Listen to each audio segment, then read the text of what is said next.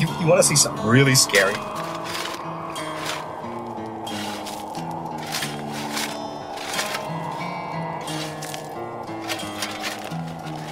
What's the boogeyman? As a matter of fact, it was.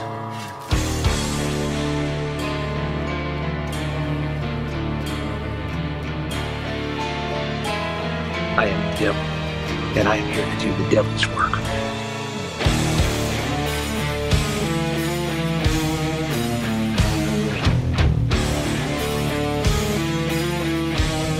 Welcome to the Grave Plot Podcast.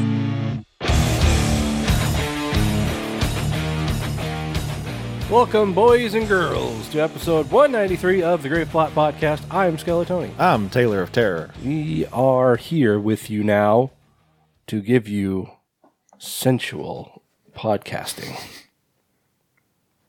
Sensual? I don't know what that means. They're going to do like ASMR. Do some mukbang. Mukbang? Yeah, that's where you just eat on a microphone. Apparently that's a thing that people enjoy. I don't know. I don't want to hear someone eat. People are the worst.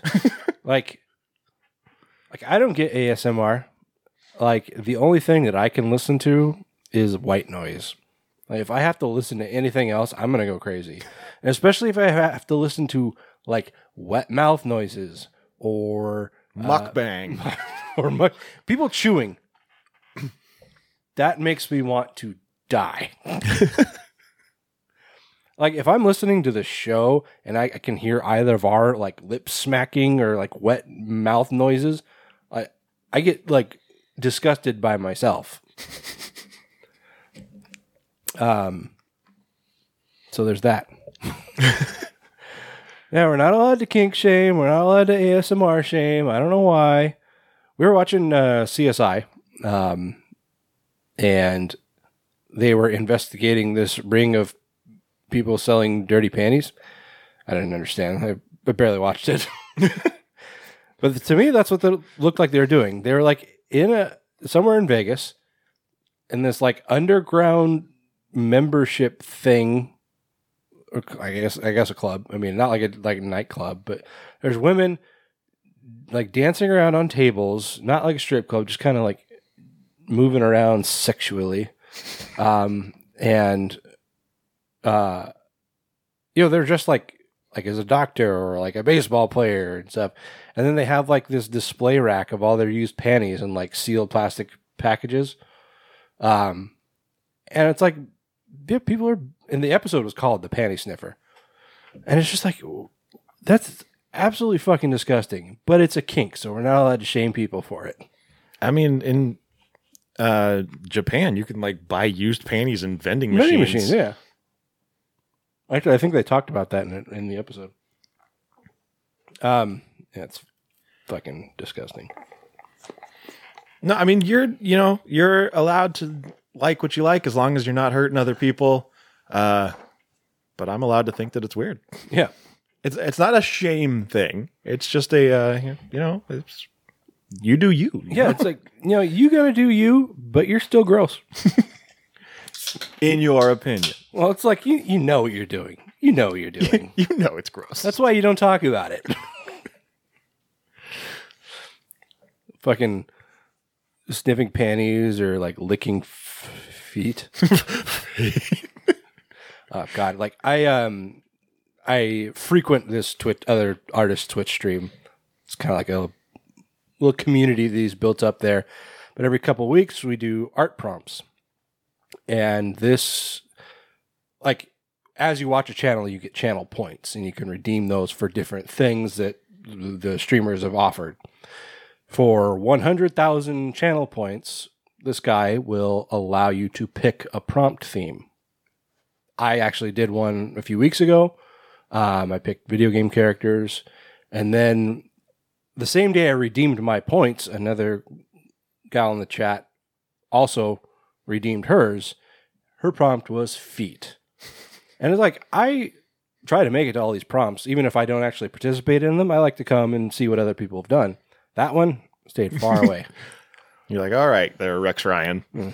All right there, Quentin Tarantino. Yeah, exactly. It's like I have no tolerance for feet or people who enjoy feet. It's wrong. It's dirty and wrong. Anyway, how are you, Taylor? Not so bad. What's new with you? Not much. Cool. Yeah. All right. Going back to my old position at work. I guess I didn't know you had a different position. I've been in, I do all positions. For me, it's like, for me, a lot of your job, it's like Barney on How to Met Your Mother. It's like, I know where you work. I know more or less what you do. But it's like, I don't know what your day-to-day looks like. Yeah, that's fine. You don't need to. Yeah, it's like, I mean, I work in accounting. I'm not terribly interesting either. Yeah. Why are you going back? Is it Because the person that is currently doing it is quitting. fair enough? Yep. As long as you still get paid the same. Nope. Getting paid more. Oh, well, there you go. Yeah, pay raises are always nice. Yeah. Money spending's good. I just got one recently because we got rid of a lady who was helping us. Like, she was a kind of a temp, but like, why can't I think of the word? Vendor. She was a private accountant that was helping us do like closing our books at the end of the month because we had such a small accounting staff at the time. But we had her on staff for like 2-3 years, and we're paying her a fortune. And eventually, it's like it came to a point where our management was like, we don't really need her anymore. So, bye. Yeah. And so everything we were paying her was actually spread around the rest of the accounting team. So we all got a nice little bump. Nice. I like money. Money spending's good. Yeah. Cool. Should we do our little announcement? Yeah, I guess we should. So, we've been talking about it for months now. Grave Plot Film Fest coming up fast on February 4th? 5th.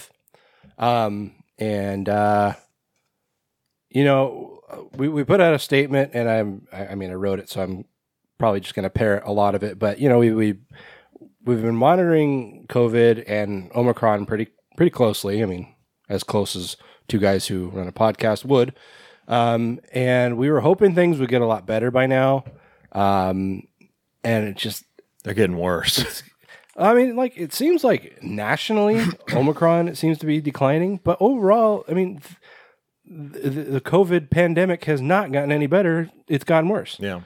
Like, I just saw a thing from Washington State Hospitals putting out just like this letter to the world. Like, please get vaccinated. We are so overworked. We have no more room. A friend of ours said that she couldn't go in for surgery because of COVID. Oh, really? Like the third time her surgery's been delayed.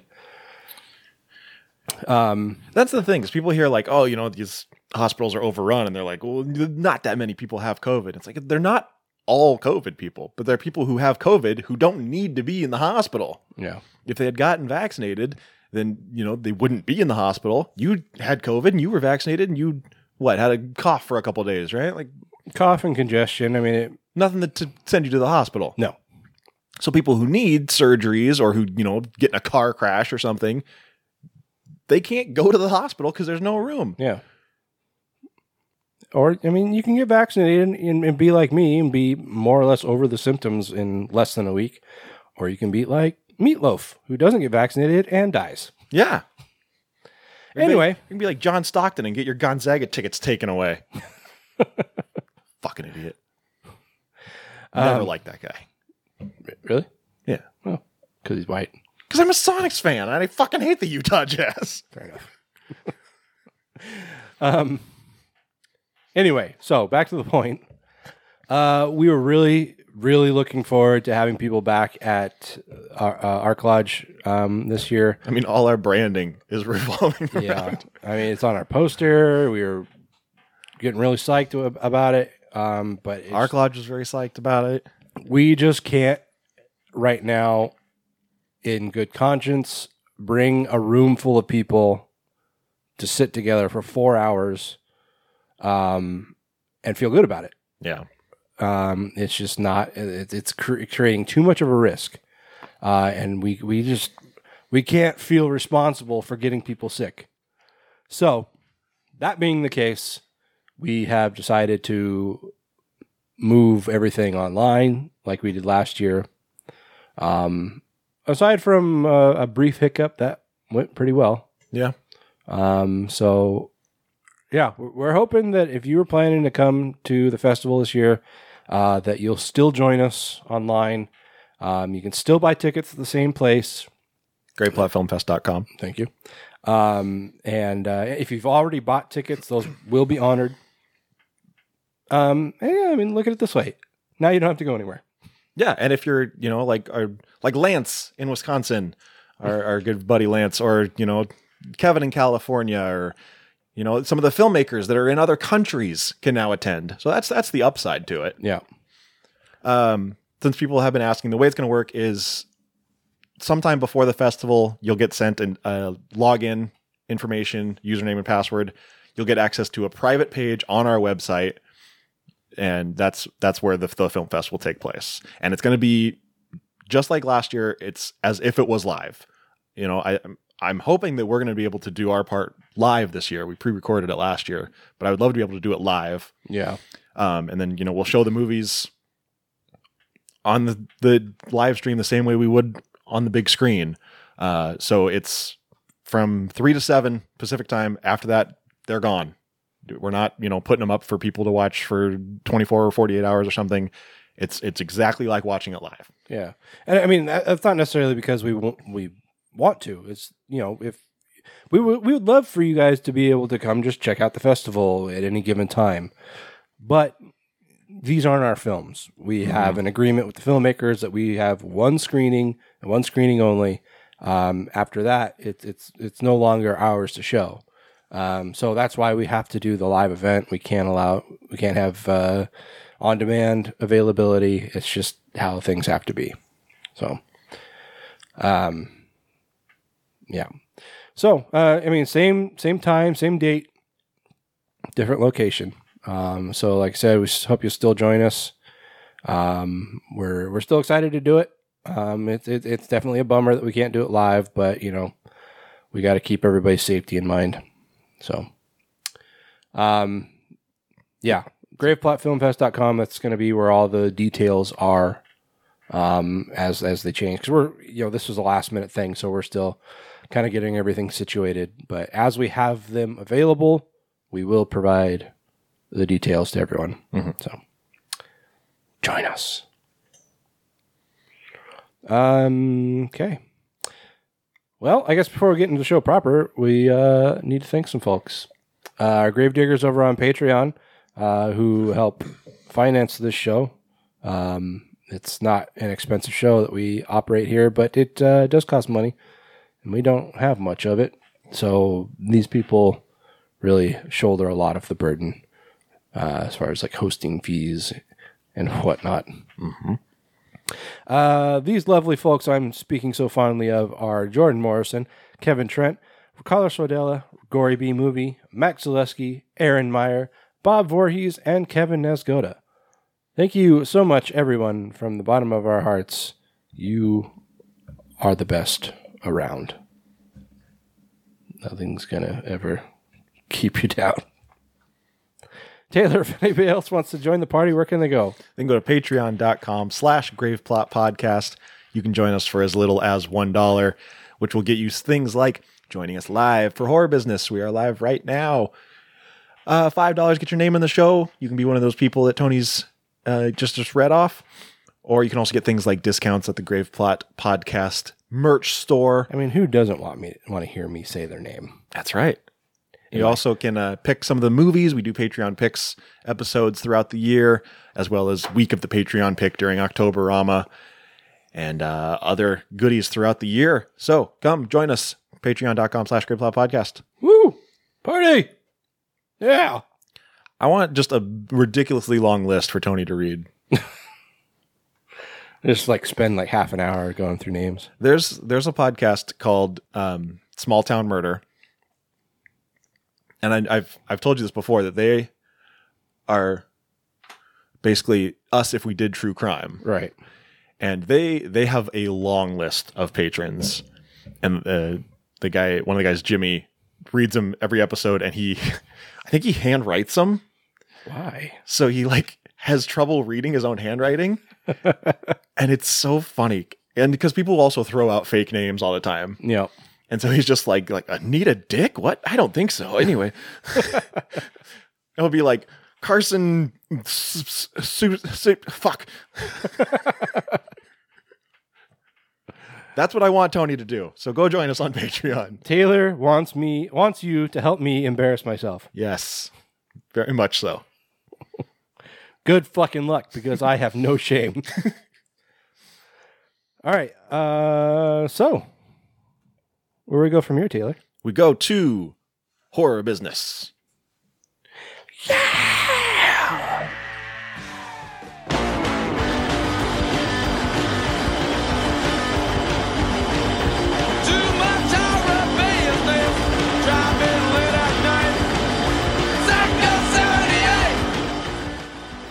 It's a callback. What does that have to do with anything? I was talking about CSI earlier. No. I don't want, but that's when you make a bad pun, you do that noise. That's not. Isn't I guess horror business it's not really a pun. it's kind of a pun, but not a good one. Not that there are any good puns. Is that a pun? What is a pun? That was Always Sunny. Was it? Yeah, the episode where they're in the convenience store and the guy comes in to rob it, and then they like each have their own little individual thing. That was Max. Got it. Like, when you kicked him in the freezer, you should have told him to chill out.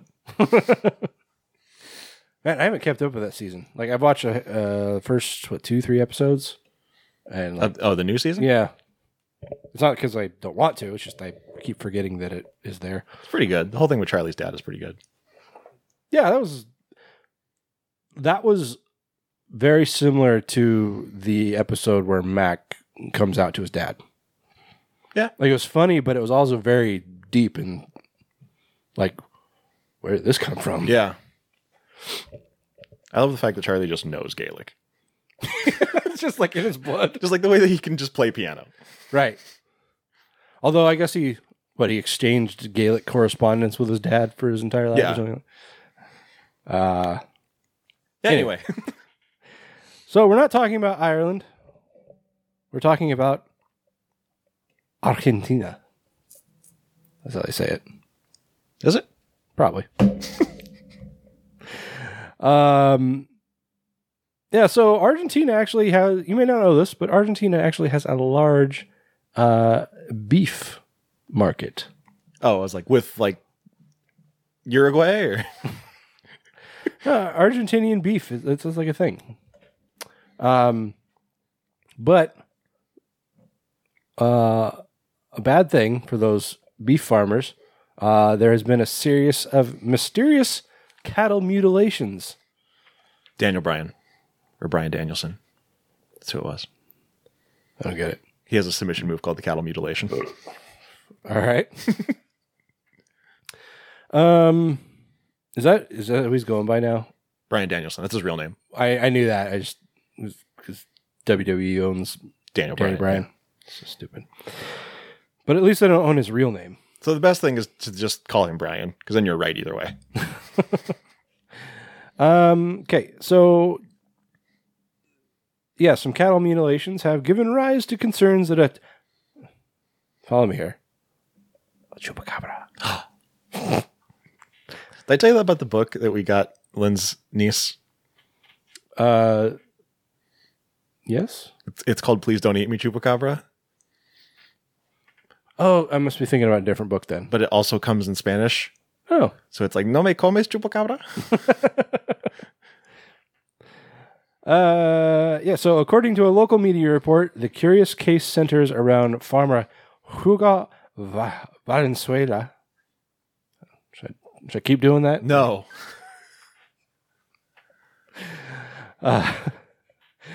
His property near the city, Ciudad de Esquina. I think it's Esquina. Oh, do they do that there? I don't know. Oh, it was only Spain. España. But they don't. In 3 separate incidents over the last 2 months, he found cows that were killed in a peculiar fashion where their tongues, udders, and reproductive organs kinky, were removed with an eerie level of precision. So there's that. Taking the cow's dicks. Cutting they dicks off. Tongues, udders, and reproductive organs. I mean, is there a market for that? I guess that would be a bull, though. If it's a cow, it wouldn't have a dick. It's true. So taking like its like ovaries and shit? Like, well, I mean, cows, females have the udders. Yeah. Yeah. Females have ovaries. Probably just the dicks. But it says they're cows, not bulls. So they don't have dicks. Well, bulls are cows. It's just it's a name for the male. But why not? Wouldn't it say bulls then? I don't know, man. You are the bullshit. What do I look like? Hugo Valenzuela? I don't know what he looks like. He could look like you. Maybe. Well, that'd be weird. Just like a Latino Tony. Latoni. That's hard to say, Latino Tony. Is it? I don't know. Maybe not. Maybe not as hard as maybe it's not as hard as I expected it to be. There's no trace of bleeding, Valenzuela marveled. Well, that's weird. That is weird. It means it had to have been like a hot knife. Hot knife. Look out, hot knife. Not even traces to indicate the animal could have crawled or rammed. I assume he means the animal that attacked it, right? Or does he mean the cow? Probably the cow. How would the cow have rammed? Well, yeah, they run. What is it? And then just its innards just fall out? I think he's implying that the animal clearly didn't move, and so there's no blood around. I don't know. Again, what do I look like? Hugo Valenzuela. The farmer also noticed that no other animals will go near the remains of the downed cows. Well, why would they? Eat the dead. Sometimes animals eat dead animals. Not a lot of animals, though. Yeah, but it's beef. It's free beef. There were no witnesses to the chilling killings. Chilling killings. Latino Tony.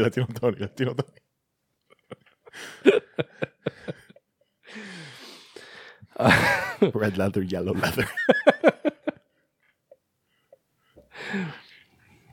Tip of the tongue, the teeth. The tip of the tongue, the teeth, the lips. The tip of the tongue, the teeth, the lips. We're going to get through the story. The farmer and the other residents of the area pointed the finger at the infamous chupacabra. El chupacabra. No me comes chupacabra. The reasoning is that a human would not attack a cow in the manner in which Valenzuela's cattle were killed with only some select organs removed. Why not? Yeah. I feel like you can't just be like, oh, a human wouldn't do that. Humans do a lot of shit.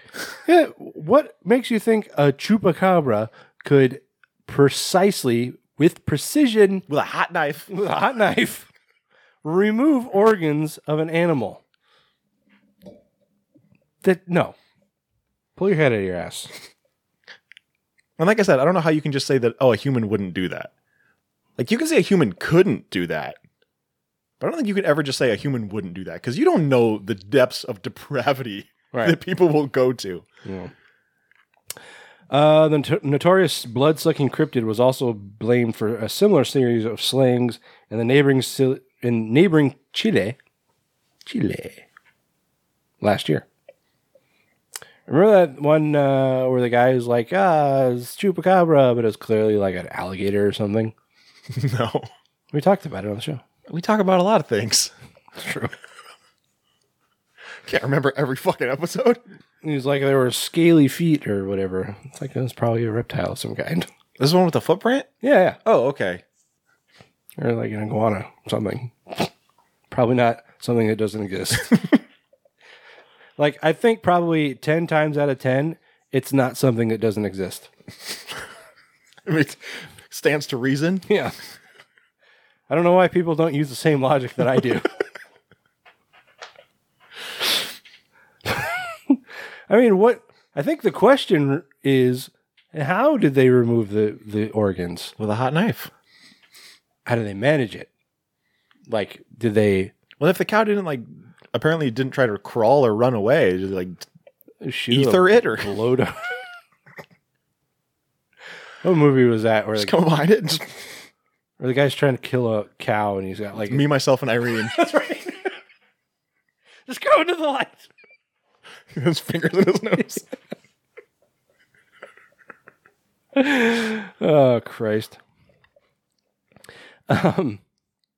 Anyway, yeah, so, I mean, they say it's chupacabra.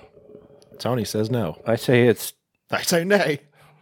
I say it's chupa... Nah, bro. Nah, brah. God damn it.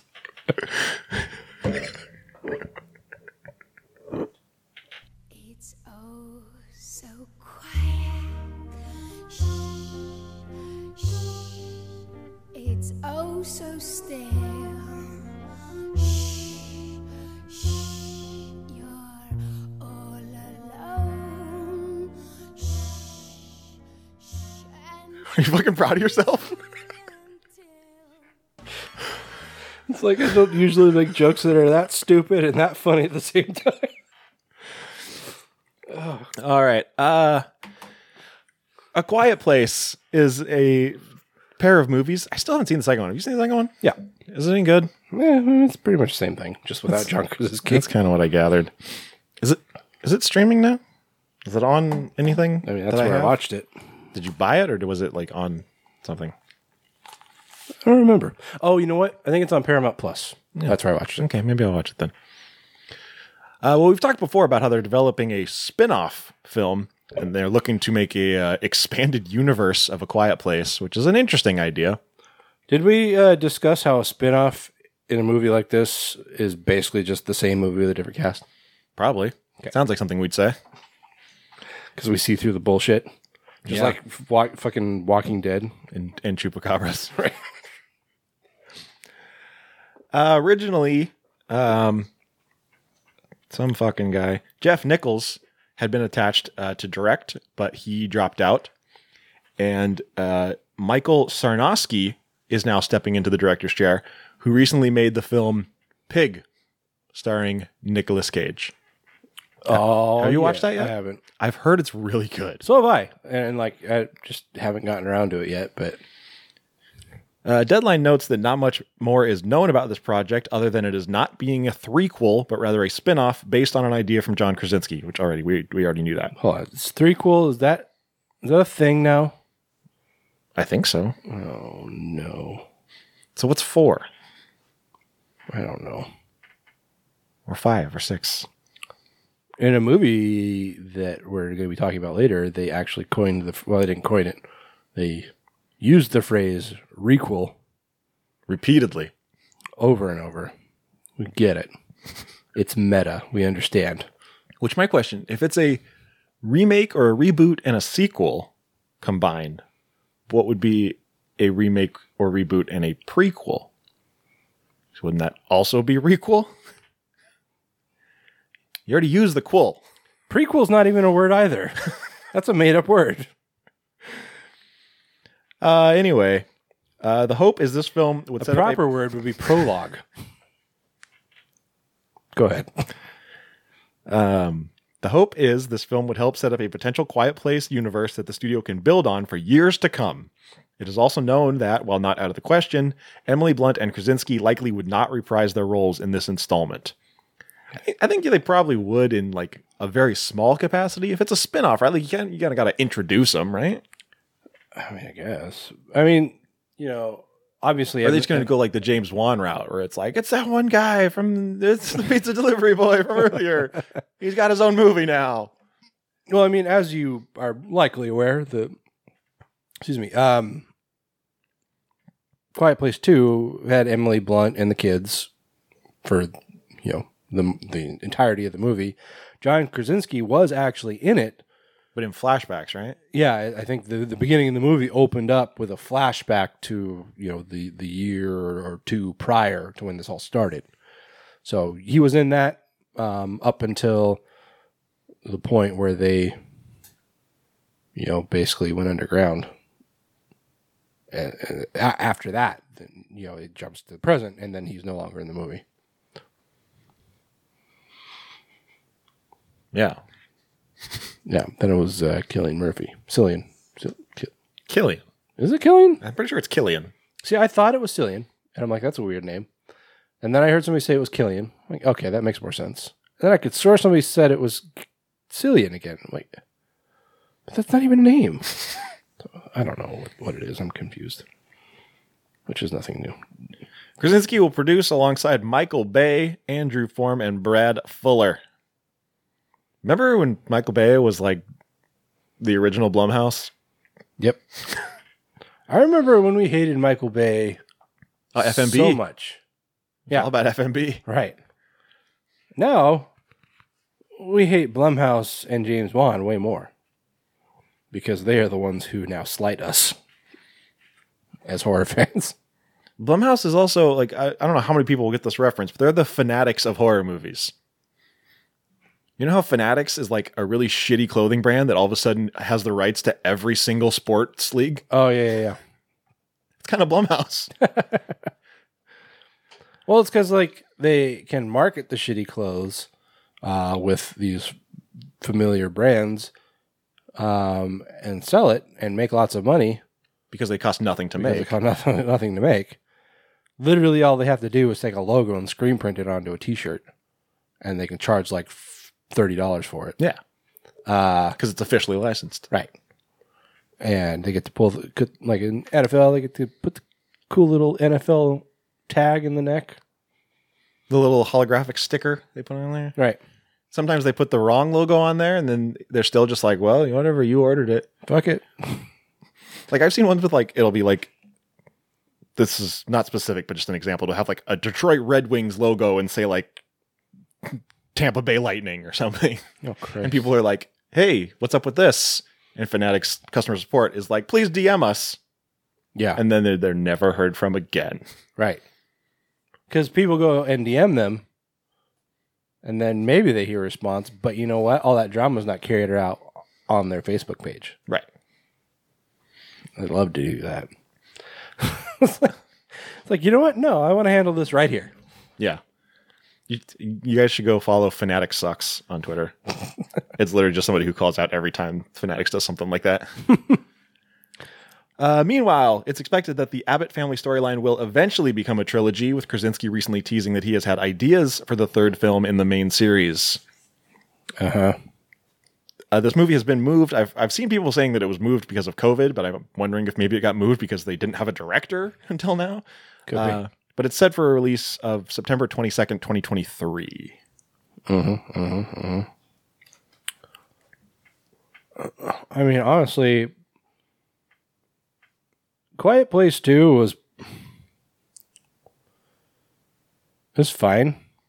Like, I really liked A Quiet Place, but I wasn't dying for a sequel. No, see, like the And novelty. I'm definitely not dying for more. Yeah. See, the thing about A Quiet Place was it was something clever and new. But it's like, that's what gave it its Charm. right. But to make a sequel, you're basically just rehashing the same plot. And it's like there's nothing really new, especially if you got the same characters. I don't know. I mean, there's movement in the story, to be sure, but as far as like surprises, there's really nothing. It's pretty much just the same stuff. Yeah. So to make a third one, not only a third one, but also a spin-off, which I don't understand. I wish you guys could have seen the little move that Tony just did with his hand. Is a gesture. It's the international sign of spin-off. Right.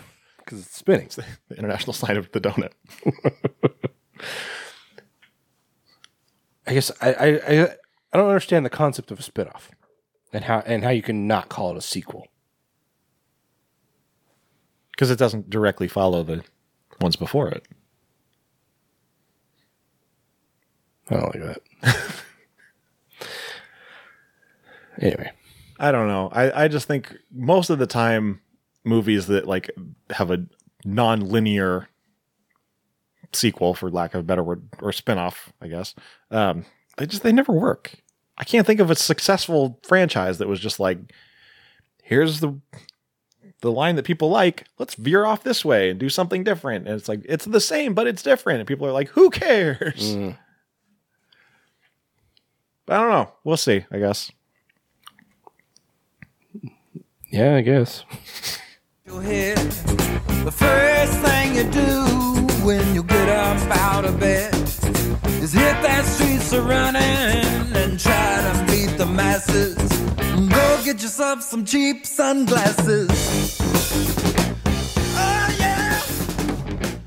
Oh yeah. All right, so the genre of giallo films, of course, dating back, God, probably as far as the 60s, maybe further. I don't know. Depends on what you consider giallo, I guess.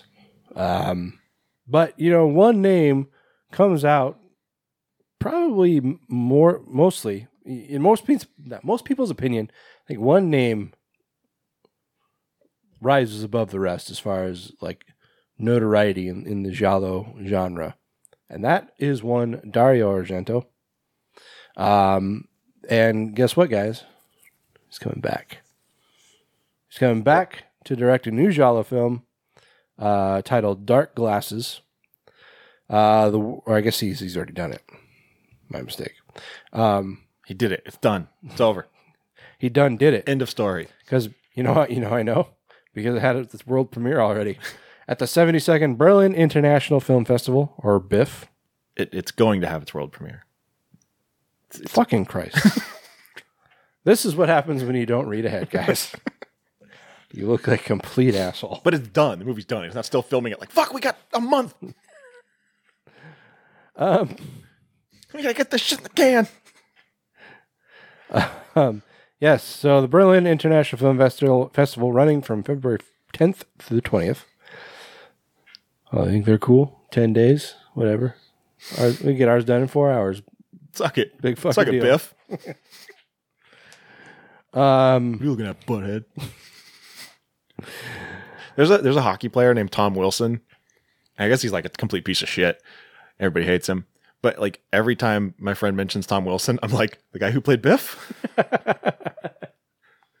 And I think he thought it was funny at first. And now he's just like, yeah, Taylor, the guy who fucking played Biff. Shut the fuck up. Oh, you mean you beat a joke into the ground? Yeah, like A Quiet Place. Elenia,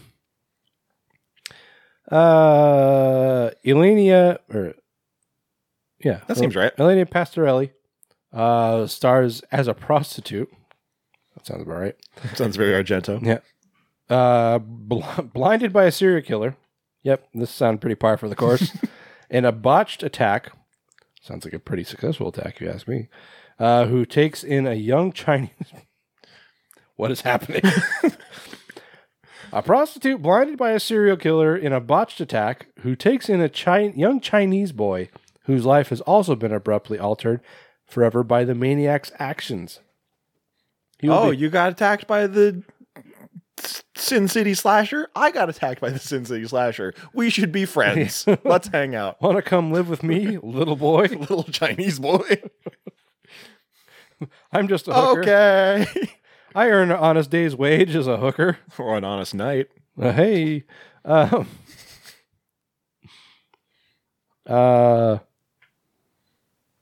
my place. He will become her ally in a terrifying struggle to see off the serial killer forever. Right. Pastorelli is joined in the cast by big screen debutante Andrea Zhang as the young... What?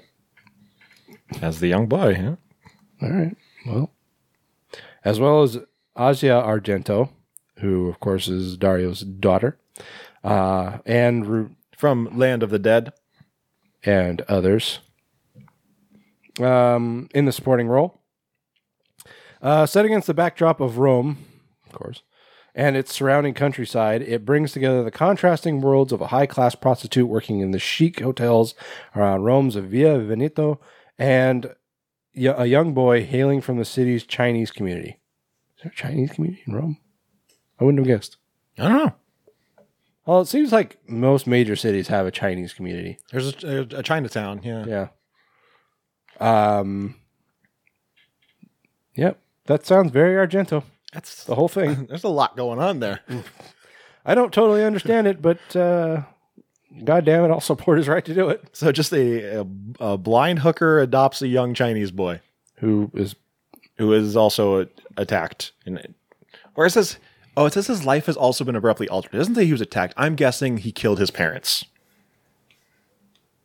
Mm-hmm. That's my guess.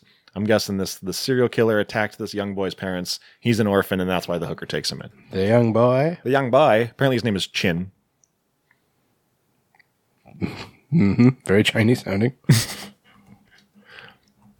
Dark glasses probably implies the sunglasses that she is likely wearing as a blind lady. Go and get yourself some dark sunglasses. Oh, yeah. Although, okay, so Andrea is a fairly popular Italian name for men, or for males. So is he Chinese Italian? I guess. I mean, I can't find a picture, so. Right, yeah, he doesn't have a picture on IMDb. I mean, I can look up Andrea Zhang, but. This is his first credit, so it's not like he's going to have a picture from something else he was in. He's just a young boy. A young boy who plays Tiddlywinks. Oh, there he is. There's a little guy. Is this is from Dark Glasses? All right. She is putting on a bra because she's a prostitute. In her dark glasses. Right. The titular dark glasses. She's probably taking it off. Black glasses. Was it black? Is it black or dark? Fuck if I know. What is it? IMDb says black. Well, Screen Daily says dark. Motherfucker.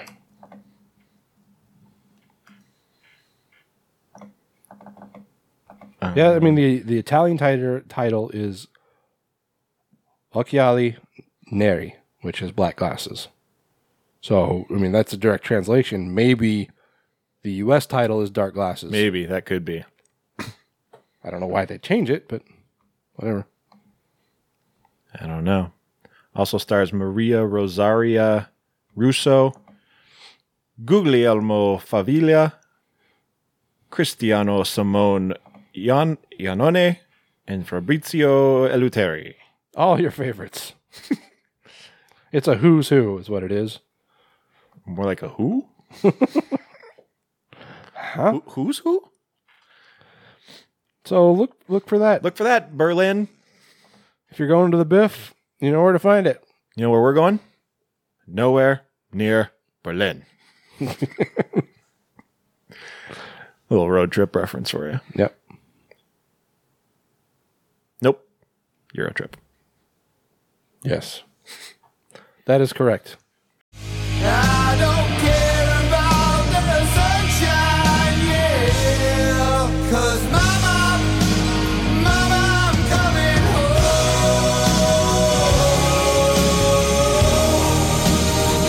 I'm coming home. So, Tony, who is the last person you would cast to play or to be in a horror movie? A horror thriller, let's say. Gilbert Gottfried. Not bad. I wouldn't cast him in most things. Yeah. He doesn't really get cast much in anything anymore. It's probably because he's so old and offensive now. Yeah, his little tsunami joke didn't go over well. No, did not. Well, what about Pete Davidson? No, sir. Don't like it. Well, have I got good news for you? Pete Davidson is being cast to lead the horror thriller The Home from James De Monaco, director of the Purge movies. Oh, well, that fits. All of them. This will be Monaco's first horror film outside of the Purge series. Davidson will portray a troubled man named Max, who starts working at a retirement home and realizes its residents and caretakers harbor sinister secrets. Kind of sounds like the movie we just watched not too long ago. Yeah, that one. The Manor? Yep. That's Yeah. the one. Blumhouse film. Yep. So, can see how they're really stepping outside their comfort zone. I don't know if this is for Blumhouse. Look that up. As he investigates the building and its forbidden fourth floor, he starts to uncover connections to his own past and upbringing as a foster child. The film will be written and produced by Monaco and Adam Kento. Encanto. Have you watched Encanto? Or Encanto? Nope. Don't really care. It's pretty good. It's all right. But everyone's obsessed with that one song. It's like, we don't talk about Bruno. I keep seeing references to that, and I've never heard the song, and I'm just like, okay. Bruno is played by John Leguizamo. Oh, yeah. So he's a real bastard, huh? Yeah, he's bugging. In a house? Is he in the house of He bugging? actually lives in the walls of the house. Oh. So the whole house Sorry, is the house. spoiler alert. So he is the house of bugging. He lives within the house of bugging. Oh. I don't remember if that show is actually any good, but I watch it all the It time. didn't last very long, so I'm guessing not. Well, people are fickle. They don't know. What'd you find? I'm still reading. Couldn't you just go to IMDb? Does it say?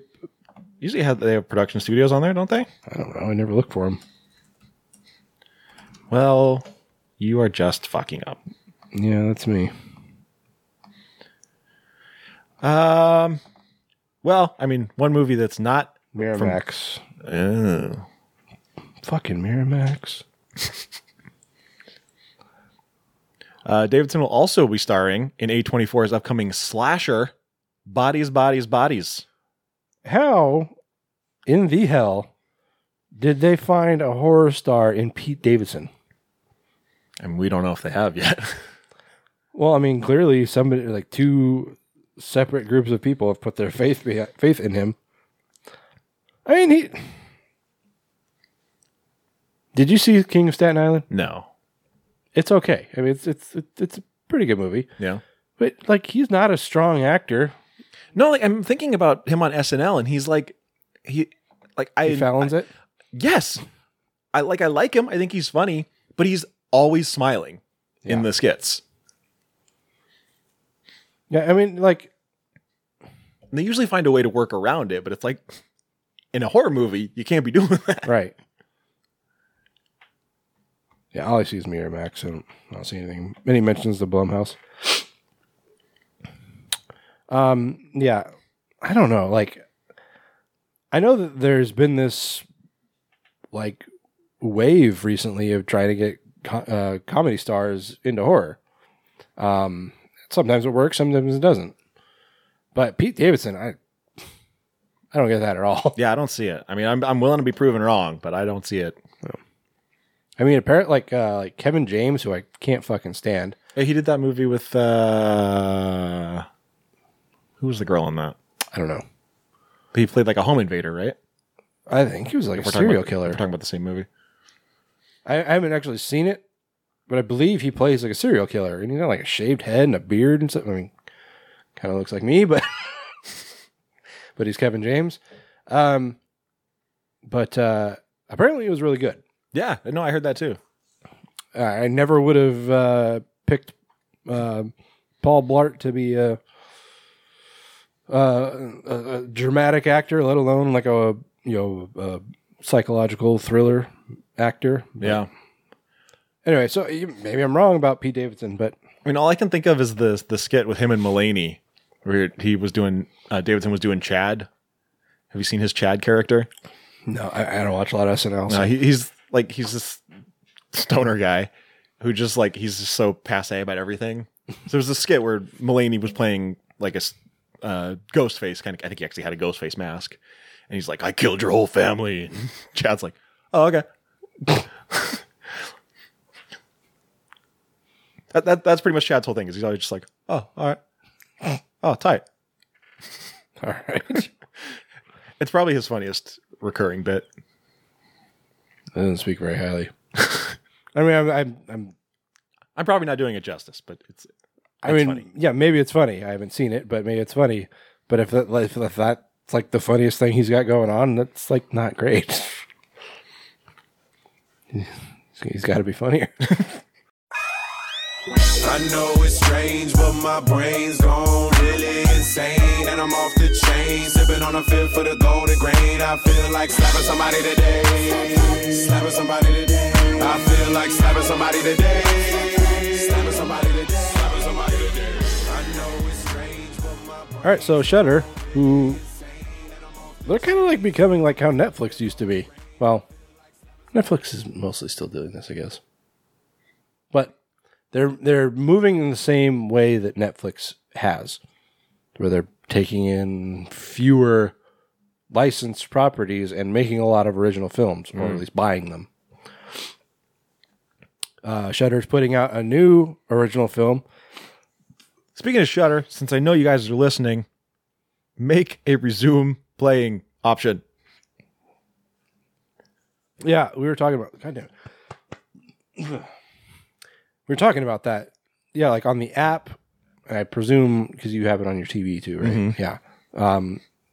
Which I suspect is more similar to like a phone app than it is to, like where I use it, mostly through Amazon.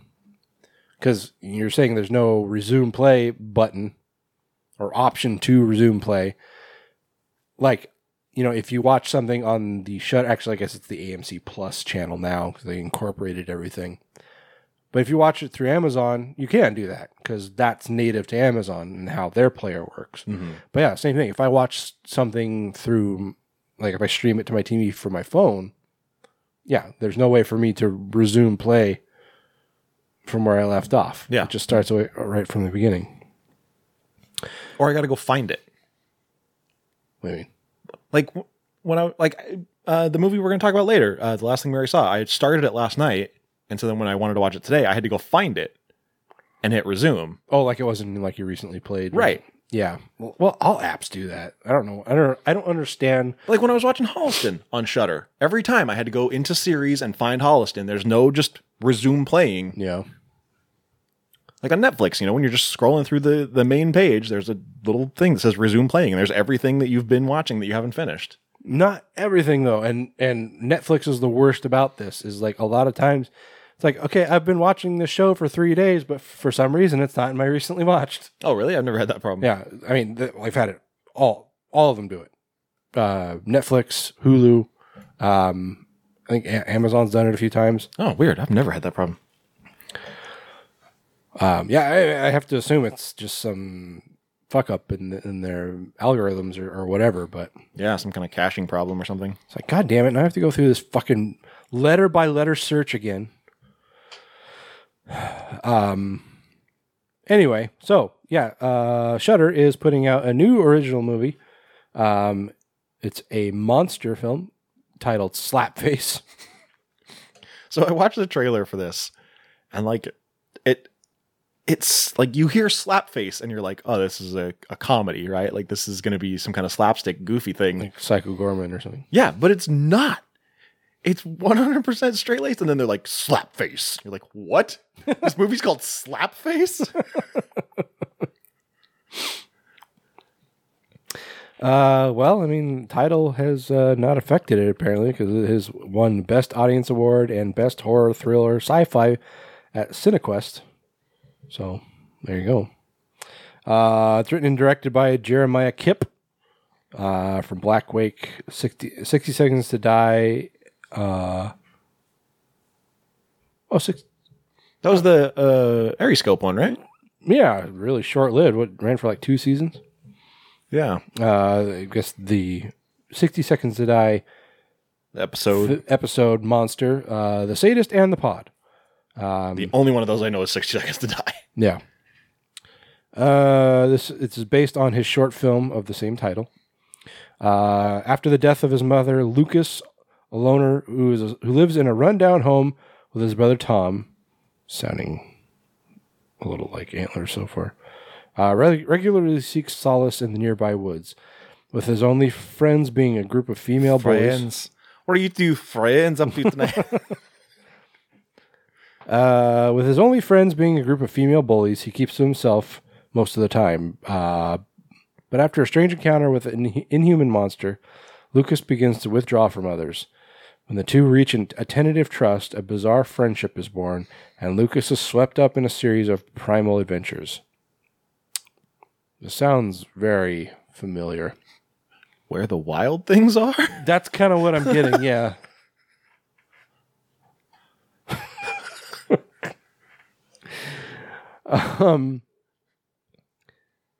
The film stars August Maturo, Mike Manning, Dan Hedaya. Is he still alive? Who is that? He's the dad from Night at the Roxbury. Oh, that guy. Yeah. Yeah, he's still alive. 81 years old. God damn. Mirabelle Lee, Lucas Hassel, Lee Barrow. That's what you go to is Night at the Roxbury? That's just what popped into my head. Not Addams Family. Oh, yeah. I guess it was in that. I like Night at the Roxbury. I don't give a fuck. Bianca de Ambrosio, Chiara de Ambrosio. No relation. No relation. Apparently, are they twins? They're both in The Bay and I Am Mortal. Right. I got it. You keep talking. Okay. Yeah, so it's premiering on Shudder on February 3rd. So come up here in a couple weeks. They are twins. And twins. They hot twins.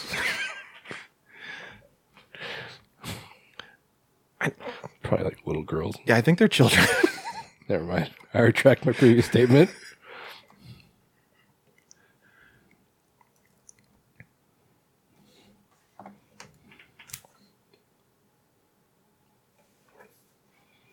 $2005. They're what? Wait, what year were they born? 2005. 17. Okay. 17. Yep. So no, they're not hot at all. Nope. Completely unattractive to me. They are children, and that is all.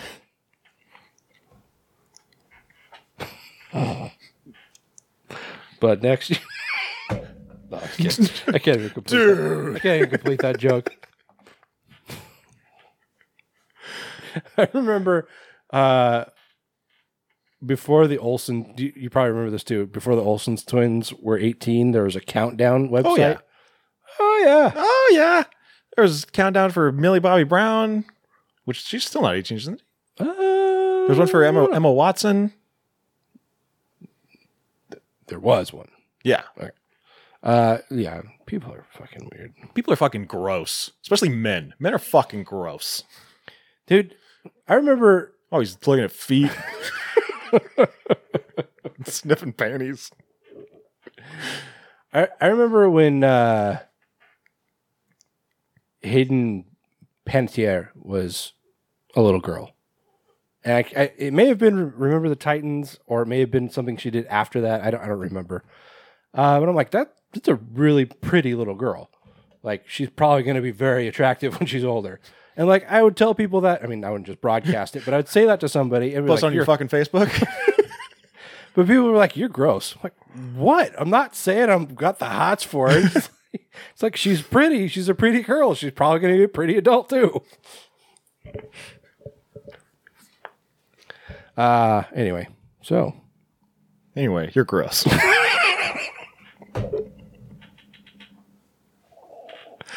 Slap face.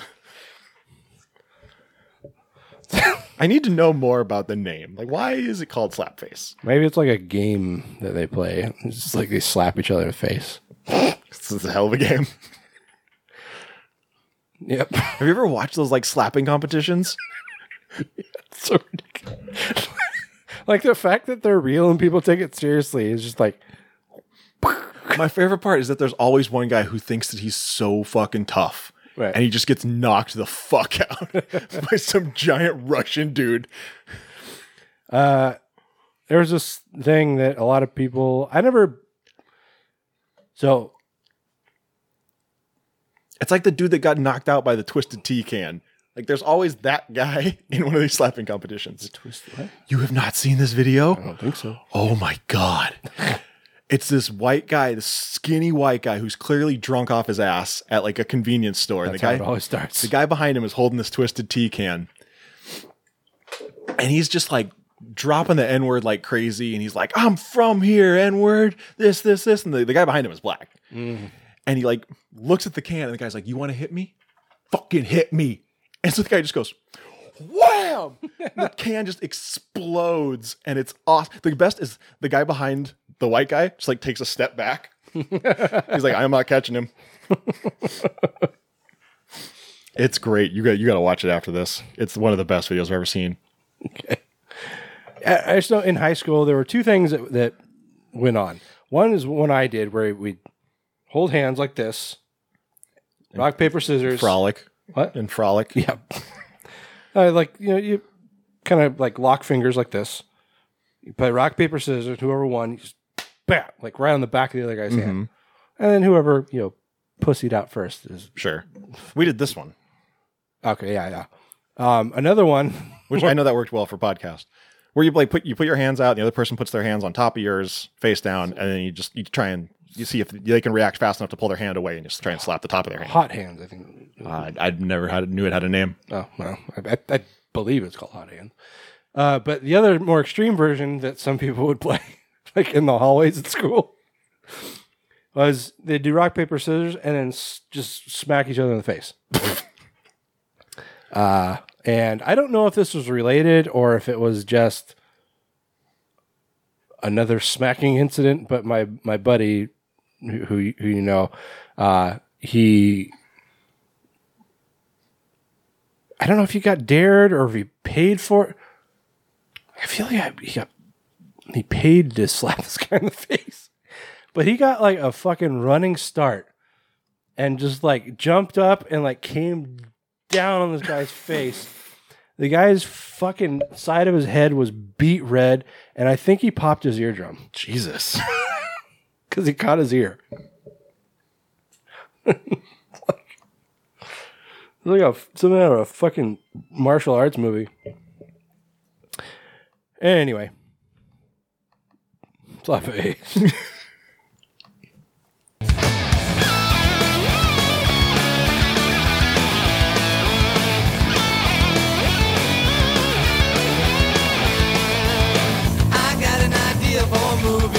And it goes like this. Check it out, it's about a boy who gets his finger caught in a bottle of Mr. Pibb. All right, so finally, Hulu. For Halloween, I think they started it 2 years ago and they did it again last year. They had a series called Bite-Size Halloween, which is just little shorts that they did for Halloween. Some of them were good, some of them were pretty dumb. I don't think I watched any of them. Really? I don't think I watched all of them, but turns out they are going to turn them all into feature-length horror movies. That's ambitious. The partnership between 20th Digital Studio and Hulu is set to include 9 horror movies over the next few years. The partnership. Are they owned by the... Disney owns Hulu. There's no partnership. The films will expand directly on the shorts from the Bite-Size Halloween collection, featuring previous writers or directors or inspired by past shorts. The films deal with topical social issues such as mental health, ecological collapse, reproductive rights, interracial adoption, and online hysteria. What's interesting was I think the candy bite-sized horrors, that were like little commercials, were better than these. I think it was like M&M's did them or something. I remember those being a thing, but I don't really remember much about them. Yeah. Up first is one called Appendage by writer-director Anna Zlaklovich. Is that an L? Zlaklovich? Yep. And starring Rachel Sennott and Eric Roberts. Pound the stone. Apparently the short is now playing at Sundance. All right. We'll expand to a Hulu original feature film with 20th Digital Studios as part of the 9-film slate. Appendage is the story of a young fashion designer whose anxiety physically manifests as Eric Roberts. Probably, I don't know. The film opened season 2 of the 20th Digital Studios Bite-Size Halloween. So I was right, there was 2. Short film series that ranges from horror comedy to psychological thrillers and everything in between. Zlaklovich has signed to write and direct the feature film version, and casting is underway. Not going to bring back Eric Roberts? How can you not bring Eric Roberts back? He's essential to every film he's in. Yeah, and he'll bring mushrooms. Also on the slate is Grim Cuddy, written and directed by John William Ross, about a teen tech horror, it is a teen tech horror thriller shot outside Los Angeles in fall 2021 and now in post-production. So is this coming first? They made it sound like Appendage was the first one, but if this is already in post, then... The film stars Shannon Sossaman, Usman Ali, Alona Tall, and newcomer Sarah Wolfkind. Don't know what that one's about other than that it's a teen tech horror thriller. Worm Eater, a rural British family trauma body horror. It's a lot of stuff from writer-director Ben Steiner. Recently completed filming in the UK with stars Kate Dickie from Game of Thrones. Mr. Steiner. Yep. Hot Fuzz. That's Mr. Skinner. Is it Skinner? Yeah. Idiot. Fuck me. God damn it. Do you know Rick Steiner's kid is the NXT champion now? I did not. You know what his name is? John Snyder. John Schneider? His name is Braun Breaker. It's a terrible name. Stupid fucking name. It's like a shitty like action figure. And why would you not call him Steiner? Yeah, I mean it's not like it's not WWE. Right. They own it. And Jemima Rooper. The film is a thematic successor to Steiner's 2018 20th digital short, Earn. So, thematic successor to Earn. I don't know what that means. Worm Eater. So it's not a sequel, but a thematic successor. I interpret that as his next movie. I don't know. It's like, why you gotta buy these fucking $5 words, huh? Yeah, really. Like, is Hot Fuzz a thematic successor to Shaun of the Dead? Is that what a thematic successor is? I don't fucking know. I don't like these fucking... I hate how fucking fake Hollywood is. The Hug. So, I was watching all the Screams because I realized I hadn't seen any of them in a really long time. I don't think I've ever seen 4. I've never seen 4, and I still haven't. Because I only made it halfway through 3 before I fell asleep and then just couldn't get through 4. Right on. The Hug will expand on the story of the animatronic Pandery the Panda who terrorized children in his pizza palace in a viral 2018 short film. How many times do we need this fucking... Like, Five Nights at Freddy's, Willy's Wonderland, and now The Hug. How many times do we need this fucking story? It's a hot market. Is it? I don't know, maybe. For animatronic animals at pizza places? The original creators, writing, directing team Jack and Justin have signed on. Jack and Justin. Bishop and Nim, respectively. Clock by writer-director Alexis Jacknow, and inspired by the bite-sized Halloween 2020 short of the same title, will follow a woman's desperate attempts to fix her broken biological clock. How is it broken? I gotta tell you, none of these sound very good. Not particularly. Additional scripts are currently in development and will be announced at a later date. Man, this is going to be rough. I mean, there are several who like don't know what the fuck they're even about. Other like a rural British family trauma body horror. What does that mean? Yeah, I don't know. I mean, do these particular body horror things only happen to rural British families? Or maybe just one British family that's going through trauma. Maybe. The trauma gives them body horror. It's like, oh, I'm so sad. Now I have boils.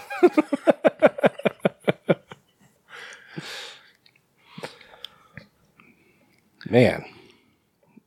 Yeah, like, honestly, as much as I talk shit about it, the only one of these that I think would remotely interest me is The Hug. Yeah, pretty much. Yeah. But like you said, yeah, some of these, like Grim Cuddy, is all we know is that it's a teen tech horror thriller.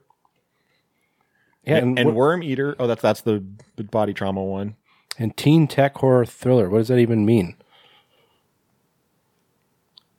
I don't know. It's texting. Yeah, I mean, like, what is teen tech?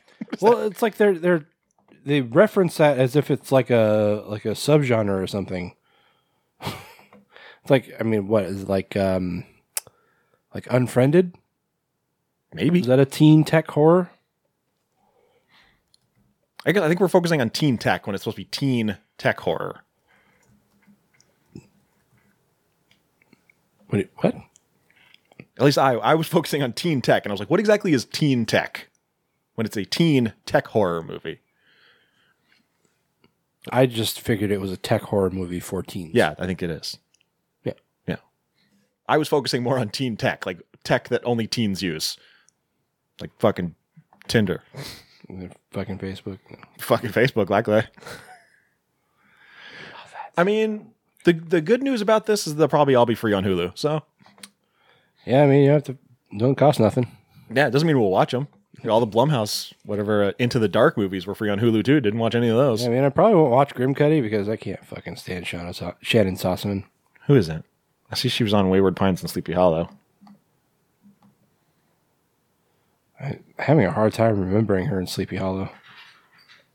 Oh, her. Yeah. Yeah, her. Okay. Well, anyways, if you're into that kind of thing, they're going to be on Hulu, so check it out. That's it. That's it for horror business. We made it. Hey. And it took us a little over an hour. Not too bad. Not so bad. All right, guys.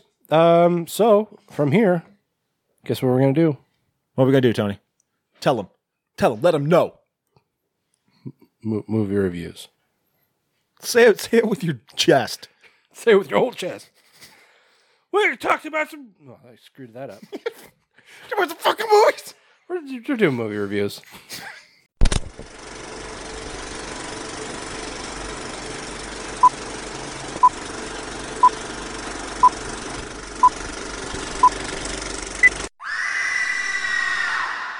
Okay, guys.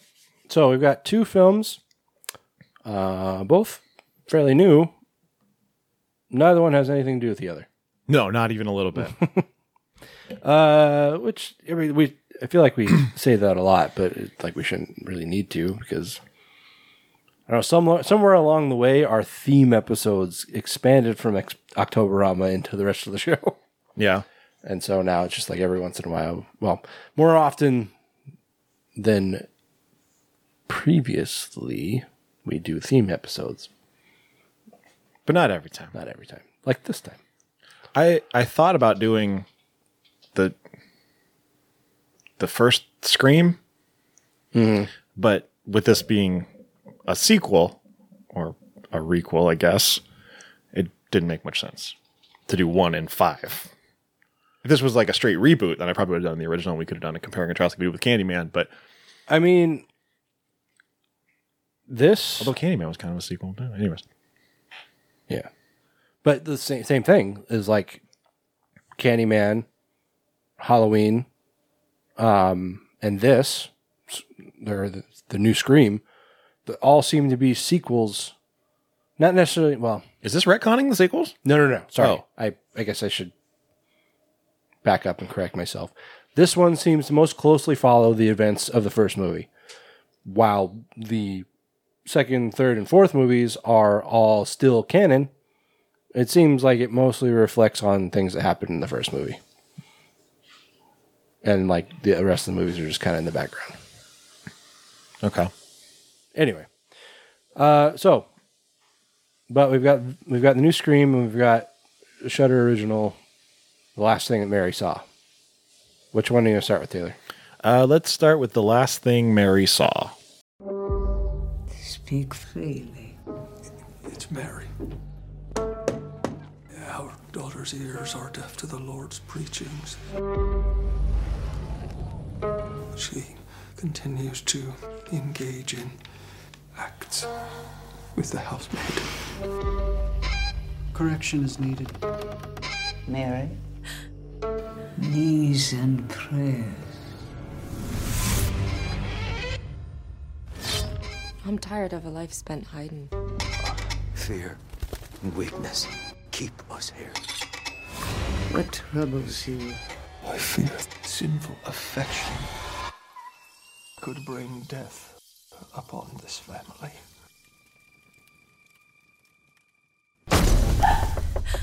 Eleanor?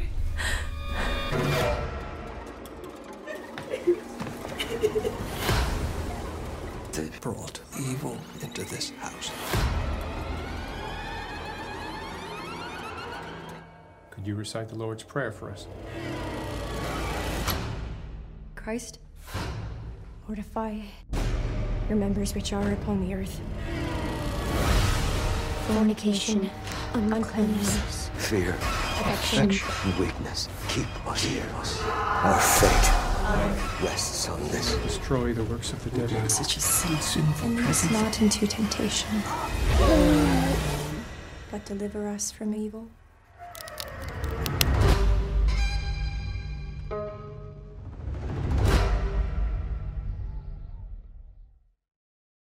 Okay, so like Tony said, Shudder original. This takes place in New York, Southold, I think was the name of the town. Never heard of it. Yeah, I don't even know if it's a real place, but in 1843, this it says they're English, but they sound very Irish to me. That's what I picked up on. Yeah. I mean, there are so many different English accents. It's like it's hard to keep up with them all, unless you live there, I guess. Yeah, but this family out on a farm. Actually, well, I guess the movie starts off with Mary, the titular Mary, and we see her blindfolded. There's blood dripping under the blindfold, so clearly she's been injured in some way. Mm-hmm. She's a prostitute that was killed, or that was attacked by a serial killer. Who? No, wait, different movie.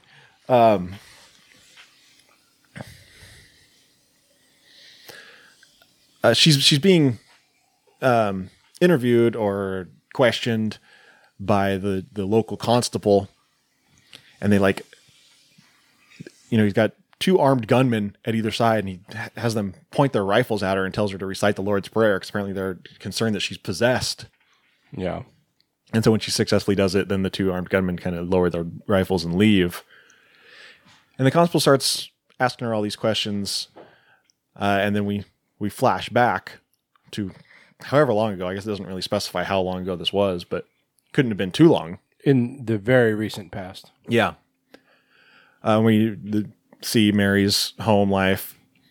And we find out that Mary is committing the earthly sin of they have a word for it, but I don't remember what they say. But lesbian. Yep, that's the word I couldn't remember.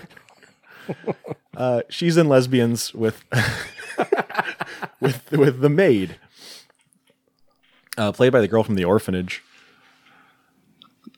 Isabel Furman. You gotta hit that H hard. What's the maid's name? What the hell is her name? Most people just call her the maid. They don't even like to say her Eleanor. name. Eleanor, that's right. Eleanor. Yeah, so they're in love, but they, obviously this being 1843, this is a big no-no, and Mary's family is very, very religious, as most people were at the time, and so they have to hide their love. They don't do a very good job of it. Not at all. The whole family seems to know pretty much right off the bat what's going on. Yeah, they like go out to the shed, or it's a chicken coop, I guess. Yeah. To make love, hot, sweaty love. Make googly eyes at each other. Actually, did they even? We see them kiss. That's all we ever see. Yeah, I mean, for being and a tender embrace. For being what I suppose is a very empowering film, is it? I don't know. I mean, it speaks very much of the evils of being prejudiced. Yeah. For being that way, the relationship between Mary and Eleanor seems very muted. Yeah, restrained, I guess. Yeah. Basically, what Tony's saying is he wanted more HLA.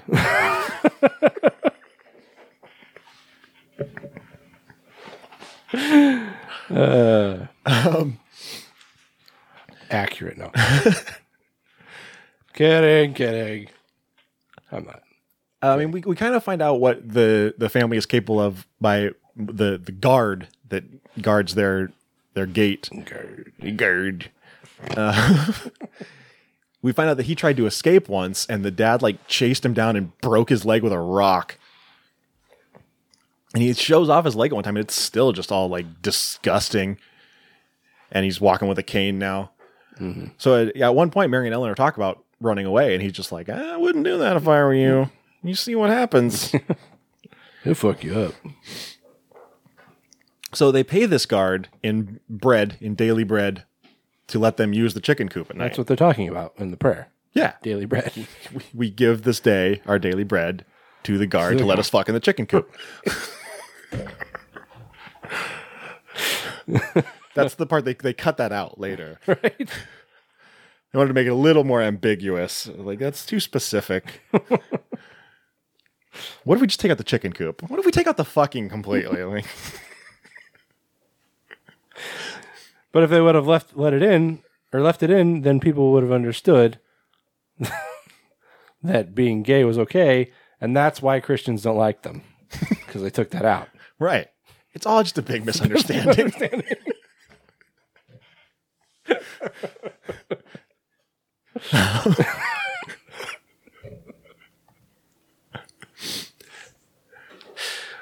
But so they pay off the guard to kind of keep watch while they go in the chicken coop and bang, bangity bang, bangity bang. But one day, the young boy of the family, Matthew, he gets all pervy and he's like, I'm gonna go watch. And so then he goes and watch some of their hot fuck action. Watch a little girl on girl, all right. Then he goes and tells his family.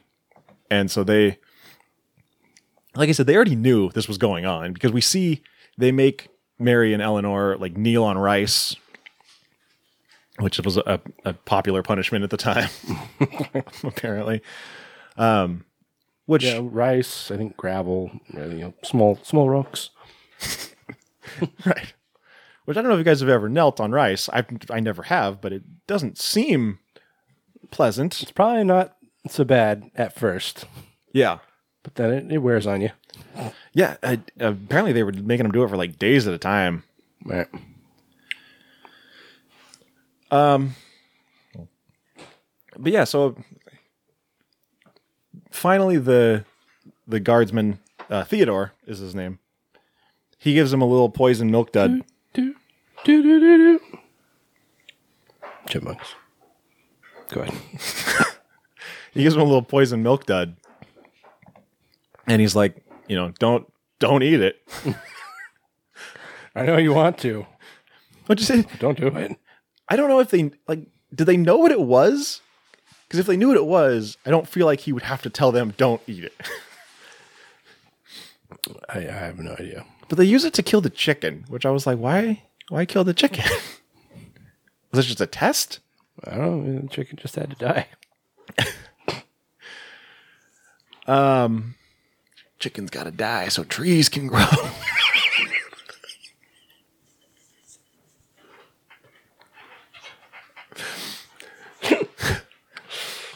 No, we're never going to get through this episode.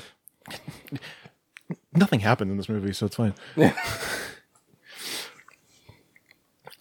They take another one of the poison milk duds and they put it in the matriarch's tea, because apparently she's the one that's really, or no, they like enlist the matriarch and they're like, hey, you need to help us like ungay our daughter.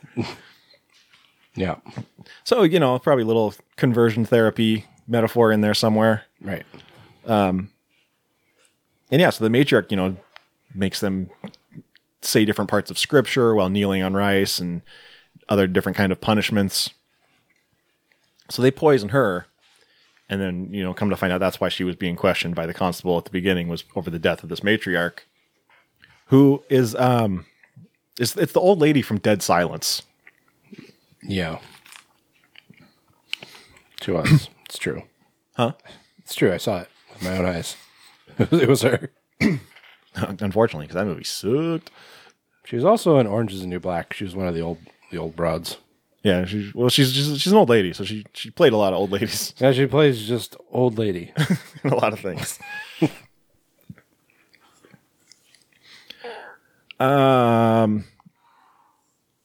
Yeah, calling this movie a horror is, I mean, most of it is not, but there's just these weird supernatural elements that kind of don't really fit the rest of the movie. Yeah. I texted you about a little less than halfway through the movie. I guess I assumed you'd watched it already. Had you? I was watching it when you texted me. Oh, okay. So we're probably watching it at the same time. And it was like, is this actually horror? Does anything happen? And it's like about, I don't know, 15 minutes later, the first thing that I would classify as horror happened. Like, okay, now we're starting to move in the right direction. And then that was pretty much it. It was when they find him in the coop, right? What? When they find the girls in the coop and the matriarch is like making Eleanor hover. Yeah. I was like, fun. Whoa, okay, yeah. Like, is she a witch or something? And then she like stabs her in the throat so she can't talk anymore. She like severs her windpipe. Yeah. And then that's kind of the end of that. That scene just ends, and so you're just like, what's going on with the matriarch? Like, what's her deal? Yeah, is she a that witch? happened, right? Does she have superpowers or? And they never explain, like ever throughout the whole movie, they never explain why the grandmother, the matriarch, is able to do that. Yeah, or any of the other supernatural things she does. And of course, all this started because the father brought a book into the home. Because, you know, that's... God forbid. That's how things happen, is from books. That's where lesbians come from. Books. From women reading. I don't know why we ever let them start reading. You don't believe me? Read a fucking book. Tell you all about it. Yeah, I mean, I could spoil this if you want. I don't know. I don't care. Nobody cares. All right. So, spoilers ahead. There's your warning. So the matriarch dies. And so while they're holding a funeral for her, Rory Culkin shows up. Was it Rory? Yeah. Why did I think it was Kieran? Wait, was it? I don't know. They all look the same. It wasn't Mac. I know that. That's all I know is it wasn't Mac. I know Macaulay Culkin when I sees him. Yeah, it was Rory. Okay. I don't fucking know the difference. It could be the same person for all I know. Rory is short for Kieran. Naturally. He shows up with his face all burnt up. And he just like tells this dumb story about how he was born with a burnt face. He was born with like a birth defect. And so then another doctor tried to burn it off with a candle and burned his face. So he killed the doctor. It was a port wine stain. It's like Gorbachev? Yeah. It's just big ass fucking red mark on his face. Yeah. Oh, no, he didn't. Sorry, he didn't kill the doctor. The doctor tried to burn his face off, and so he killed his mother. And then he let the doctor live because the doctor gave him some money. That's how it goes. And so then basically he told Eleanor, he was like, I have something you want. He had this bag, which I think was more poison, right? Yeah. I assume that was in the bag. And he was like, you have to give me something I want. And so, of course, he fingers her. Because that's, again, kinks, whatever. If that's what gets you off. No, Tony, no, not in this case. Because it was not consensual. Well, right. But it's like, no, you know what? I'm not going to go there. This is just leading down a bad road. So what does Eleanor do? She, of course, cuts his finger off. And he's like, why do you do that? Ow! He seriously, he seemed so appalled by it. He was just like, why would you do that? Yeah. And it's like, dude, you just fingered her against her will. Like, why wouldn't she do that? I mean, I don't know if that was the actual finger, but if it was, then it's poetic. Yeah. Or something. And all this is going down at the matriarch's funeral. Right. Where they've all taken a vow of silence for the day. Yeah. So nobody's talking. Which is kind of a theme. Yeah.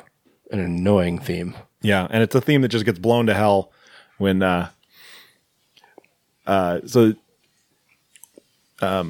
intruder, I think, is all he's billed as, Rory Culkin's character. Yeah. He gives them the poison. They poison everybody's tea except for Matthew, the young boy, which he was a fucking narc. Fuck him. Fucking stoolie. But he starts just like dumping sugar in his tea. And the dad is just like, you know what? No, you drink black tea. You drink mine. You drink tea like a man.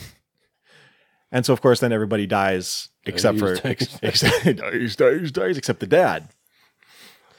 And he still won't talk. No. Because he's got such devout convictions. And so Mary starts screaming at him. She's like, speak. This is what silence has done to our family. Silence has killed our whole family. I was waiting for him to be like, no, you killed our whole family. Like, I don't think so. And then the intruder comes in, shoots the dad, and shoots Mary. Or just not Mary, sorry, Eleanor. In the face. In the face, yeah. And Mary is just like, who hired you? Who told you to do this? And that's when the matriarch rises from the grave. Well, not the grave. Her casket. She hasn't been buried yet. She's sitting there. She's sitting there. It's an open casket. And when what's his face gets his finger cut off, her finger turns black. Which don't know why. No idea why. But we saw like her finger twitching before that. Yeah, same finger. Yeah. So it was maybe she was like summoning him. Little magic finger. Little magic finger action. Yeah, I've done the magic finger. I know what it's like. I know what the magic finger is. The come hither. So she rises up out of her coffin and makes Mary read part of this evil book that the father brought in.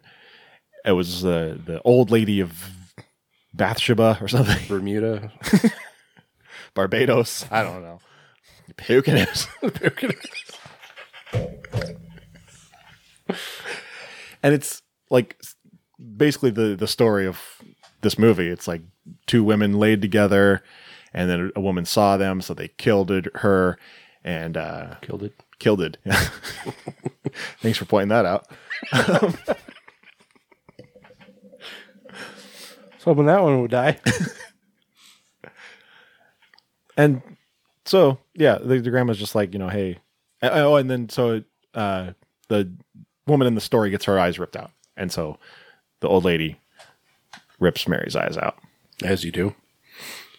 And then the police come in and Mary's just like, she says, let me mourn for one day and give me food. No. That was my exact reaction while I was watching it. When she's like, let me mourn for one day, leave food at my feet and leave me be or whatever. And I'm just like, no, right? Like, arrest her. She can mourn in prison. Like, you just killed your whole fucking family. You're going to jail. Yeah. And that's kind of the end. And then she gets hanged. Oh yeah, and then she gets hung, and we see her finger twitch. Right. Little magic finger. That's not even a thing. Magic finger, that's not a thing. I made that up. I mean, Oh, no, it's a thing. The motion, that's real. That's a thing. But really, you know what they call that on the street? The finger. Nothing magic about it. Anyway. Fuck's sake, was this boring. So this movie is incredibly well done. I mean, I guess, technically. Like the whole atmosphere of it and everything is fantastic, but yeah, it is slow. And I mean, by design. That's what they wanted. It's a slow burning movie, but not my style. Yeah. No, so this entire movie, I mean, like it takes place in 1843. You know, I think electricity had been invented, but was not widespread at that point. I don't remember exactly when Bell made his 1827. Okay, so yeah, you know, electricity was not widespread at that point. So this entire thing most of it takes place at night, and it's entirely lit by candle, which is cool in theory, but to watch it for an hour and a half gets a little annoying. Yeah. Like, it's not a long movie. It's like 86 minutes, I think. Yeah, hour. It's less than an hour and a half. Some change. Yeah. But it's like, you know, that. So I think it was last year, or maybe the year before, we had a short film at the festival that was similar in style in how it was filmed. Entirely lit by candle, very dark otherwise. A lot of things take place in shadows.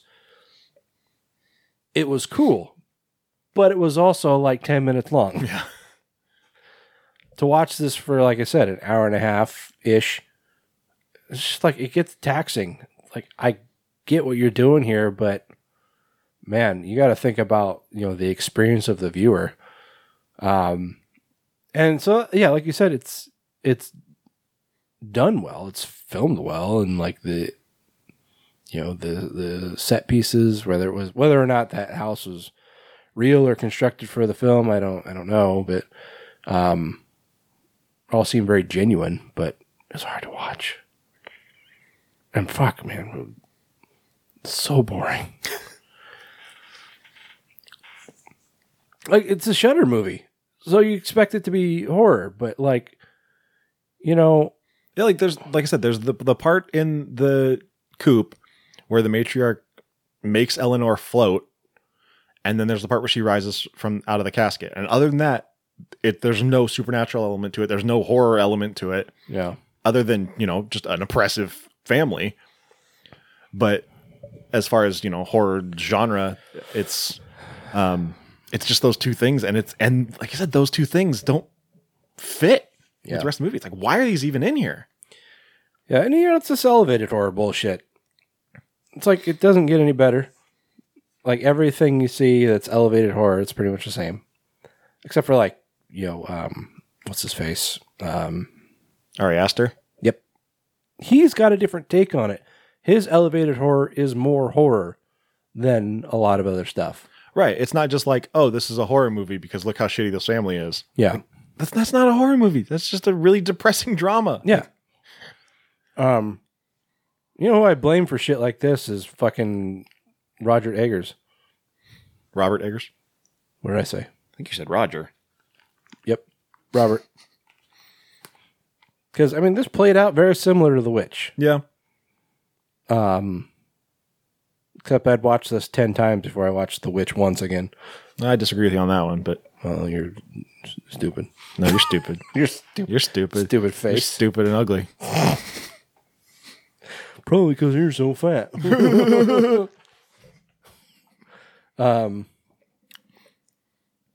Anyway, goddamn, like, and you know, trying to watch this with an infant, like, next to impossible. Like, I was trying so hard to pay attention, and like, not only was I like if there's something engaging going on, like something interesting, I can keep track of it, even if I'm watching after him. But with this, like, I was bored, and so I was like forcing myself to pay attention. And so when I had to do something with him, I lost the thread. Like, I completely lost track of the movie, and then I'd go back to it, and I'm like, oh, should I rewind that? Like, it doesn't matter. Whatever. Another thing, I kept reading about how there was like this gory end to the movie, and I was like, then when it ended, I was like, wait, where is it? With the eyes? It was either the eyes or everybody spitting up blood when they drank the tea. That's the only thing I could think of. But I was like, that's not gory. Man. I was promised this like gory ending, and that's what I got. Man, people change, man. Well, like, yeah, I mean, if I think of something that's gory, like, like a slasher movie, that's gory. Yeah, I thought that movie was going to like come in and just like start stabbing everybody to death or something. I thought Rory Culkin was going to go crazy with a machete or something. Yeah. Like,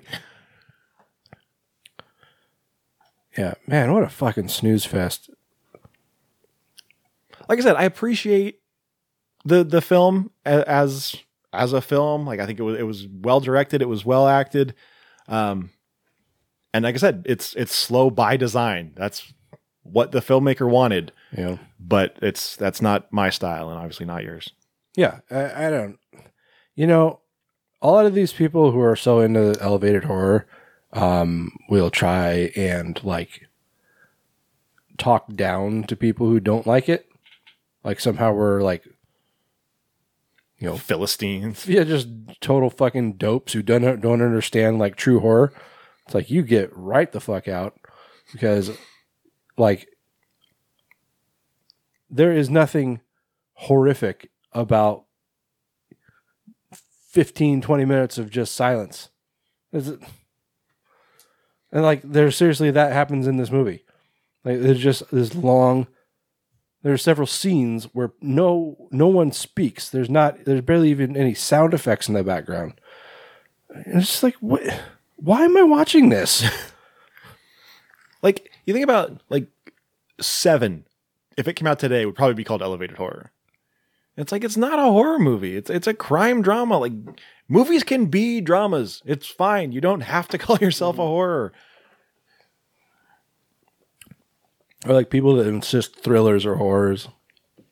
Like, sometimes they are, sure, if something horrific happens. But just because something's like tense and thrilling doesn't mean it's a horror movie. Yeah. No, this has no business calling itself a horror movie, honestly. There's nothing horrific about it. The old lady, muting Eleanor, and, at the end, presumably rising from her grave, and gouging Mary's eyes out. Like, there's really no sense behind it. Like, I don't even understand why it happened. Because it was in the book. So what is that even supposed to mean? I don't know, man. Fuck this movie, honestly. The more I talk about it, the more like the angrier I was getting. It's like, I watched it and I'm like, okay, I didn't like that, but whatever. But now I'm talking about it, I'm just getting more upset. Fuck this fucking movie. It's like, how do you sit down and write this movie, and then you read it back and you're like, yeah, that works. Like, it almost feels like somebody like made this movie, didn't have the scene in the chicken coop, and then like didn't have an ending, and like went to his buddy and was like, how do I end this? He's like, what if, whoa, dude, what if the grandma comes back to life? He's like, but why? It'd be fucked up, right? I mean, yeah, I guess. Like, I got nothing else. Fine, whatever. Yeah, grandmother comes back to life. Yeah, sure. Yeah, whatever. And even the title, like the last thing Mary saw, I'm like, oh, Mary saw some fucked up shit. No. I mean, she saw her whole family die, but that was at her hand. So yeah, she saw her fucking grandma's fingers, I guess. Probably the last thing she saw. Yep. Yeah, I don't know. Like I said, I want to give props to the movie as a piece of art, but it's definitely not a movie that I enjoyed watching or would watch again. No, I would not recommend it to a single soul either. I'd recommend you don't watch this. That would be my recommendation. So there you go. So what's your number? 2. God damn. Yep. I mean, I'm not going to be that harsh because, like I said, as a piece of art, it checked all the right boxes. I'll go up to 5. I'll just put it in the middle. I mean, like, the reason I'm giving it a 2 rather than the 1 was because it was shot well. Like, it had nothing else that I would even respond to in it. All right. That seems harsh to me, but that's... I combine, like, it's shot well and was acted, like, the acting was good. That's why I'm giving it a 2. All right. Anyway. All right, so next up is the 5th entry in the Scream franchise, titled Scream.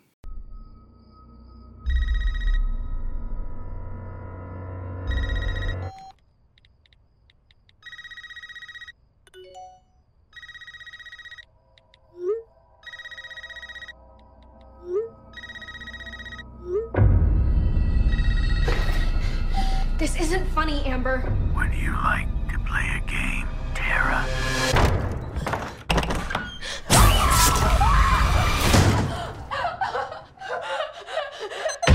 Doors unlocked. All doors locked. Doors unlocked.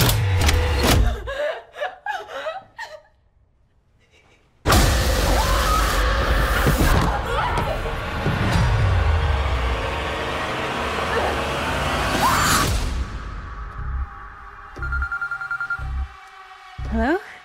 It's happening. 3 attacks so far. Do you have a gun? I'm Sydney Prescott. Of course I have a gun. Something about this one just feels different.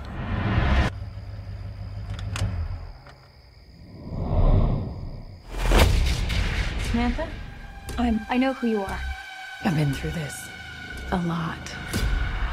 This is your life now, which means that whoever this is going to keep coming for you.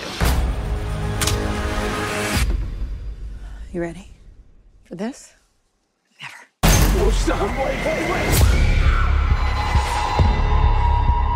There's certain rules to surviving. The attacks were all on people related to the original killers. Whatever his link is to our past, it's pulled us all back here. And I won't sleep until he's in the ground.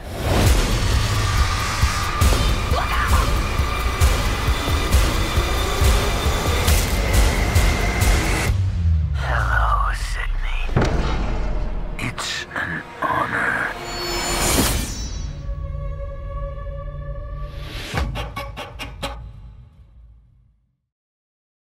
All right, so Scream, which is, like I said, the 5th movie in the franchise. It's following this new trend where even though it's a sequel, you're going to use the original title because that's not confusing down the line.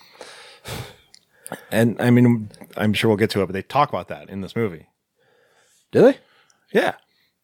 Because in this movie, Scream exists, but it's Stab. Stab, yeah. And, you know, obviously the original movies talked about Stab. But in this one, they show scenes from Scream, and they say that the person's watching Stab. They did? Yeah, the scenes with Jamie Kennedy. How did I miss? And there's a new one out called Stab, but it's the 8th part. It's the 8th one. Right. And the guy's watching a video, and they're like bitching in the video. They're like, "Why not call it Stab 8? Nobody knows." Okay, I do remember that. Yeah, I mean, they showed, because like I said, I was just watching trying to watch all the movies. I did successfully watch the first one and the second one. I remembered next to nothing about either of them, surprisingly. Like, I thought I remembered the first one pretty well, but there's a bunch of shit that I'm like, oh, okay. That's a thing. In the second one, they have made Stab the movie. And there's the opening scene with Omar Epps and Jada Pinkett Smith, where they're at the theater watching it, and the recreations of the movie. And they actually show scenes throughout the movie of scenes from Stab. And it's funny seeing all these celebrities who are playing themselves, playing the characters from the events of the original movie. Like Heather Graham played Drew Barrymore. Luke Wilson played Skeet Ulrich. Tori Spelling played Neve Campbell. Anyway, so so this takes place, present day. Was this 25 years? Has it been that long, really? I think so.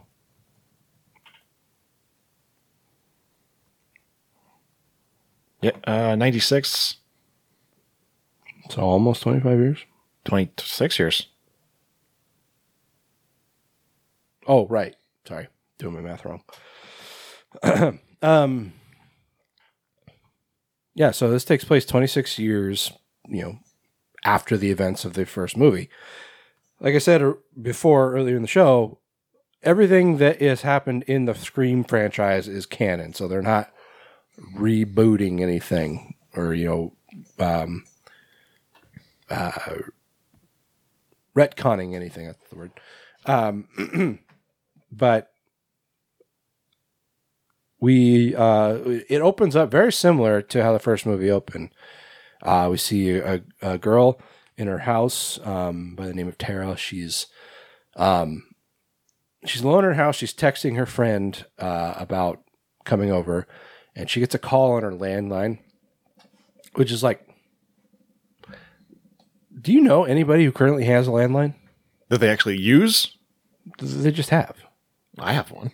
You do? Yeah, because the triple play or whatever was cheaper than not having it. Oh, so you don't even have a phone. No, a physical phone. Okay, no. so yeah, that's the thing. It's like they have a phone that is... Yeah, they have a physical landline that is active and in use, yes. Right, which is... I mean, no. Nobody has a landline. Yeah, I don't think my grandmother even has a landline anymore. Yeah. Yeah, I mean, we have a number 2, but like... Yeah, number 2. Poop. She's in her house alone, and she's texting her friend Amber to come over and fucking party. And suddenly the landline starts ringing. She answers it, and I forget the name that's given.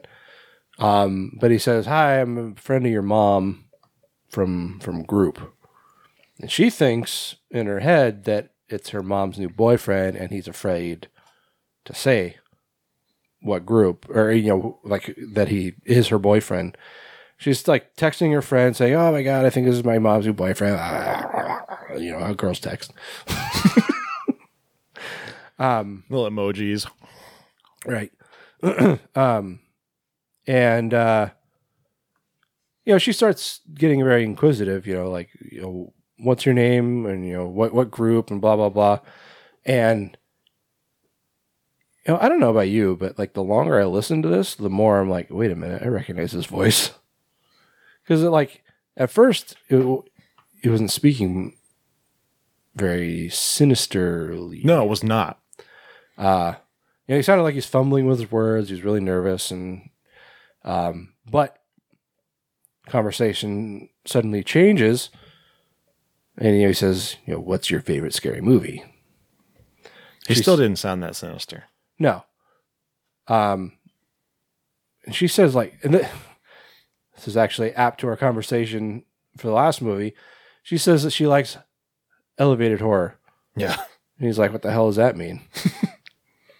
She's like, you know, like things like the Babadook. Except she says Babadook. Babadook, yeah. Twice.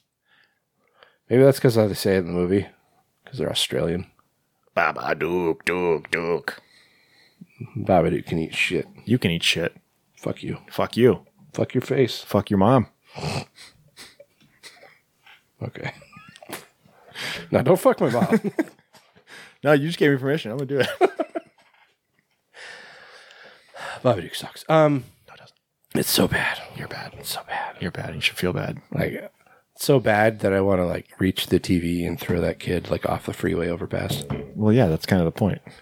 But why would I want to watch that? It's another conversation that we probably had. Did we watch it for the show? Yeah, you gave it an 8. No. That doesn't sound like me at all.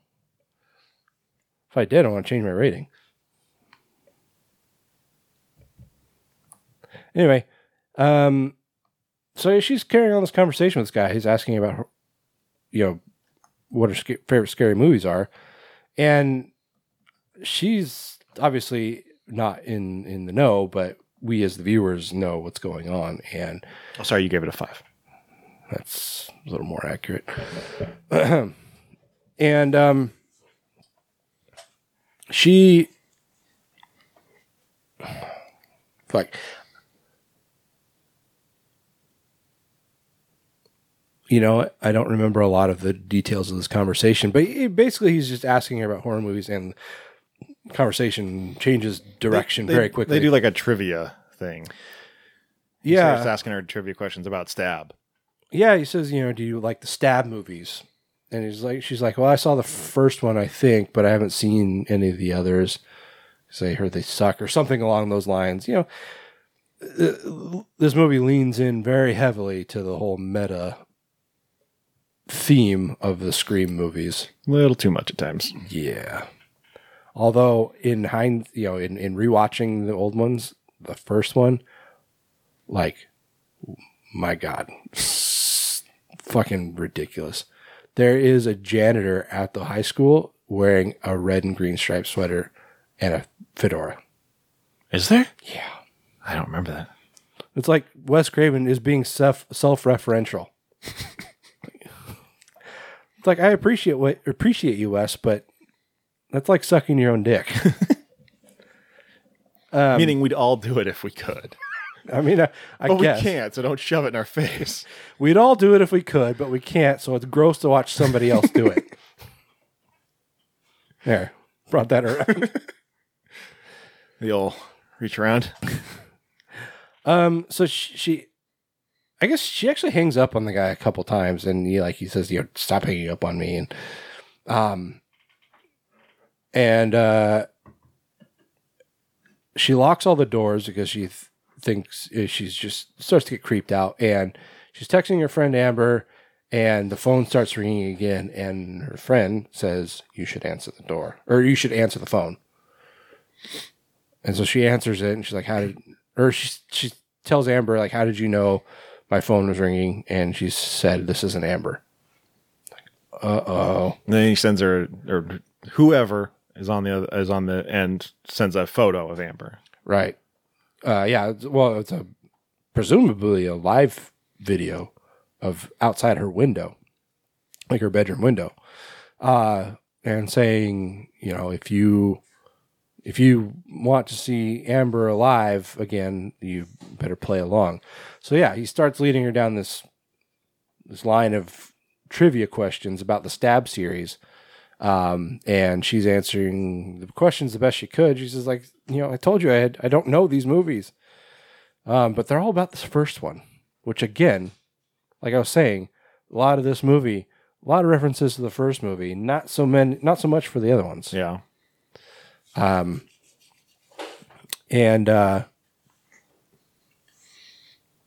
Yeah, so I mean, you find out that whoever this is actually in the house, and of course, it's, you know, the familiar ghost face, chasing around the house, and she actually gives this guy a pretty good run for his money.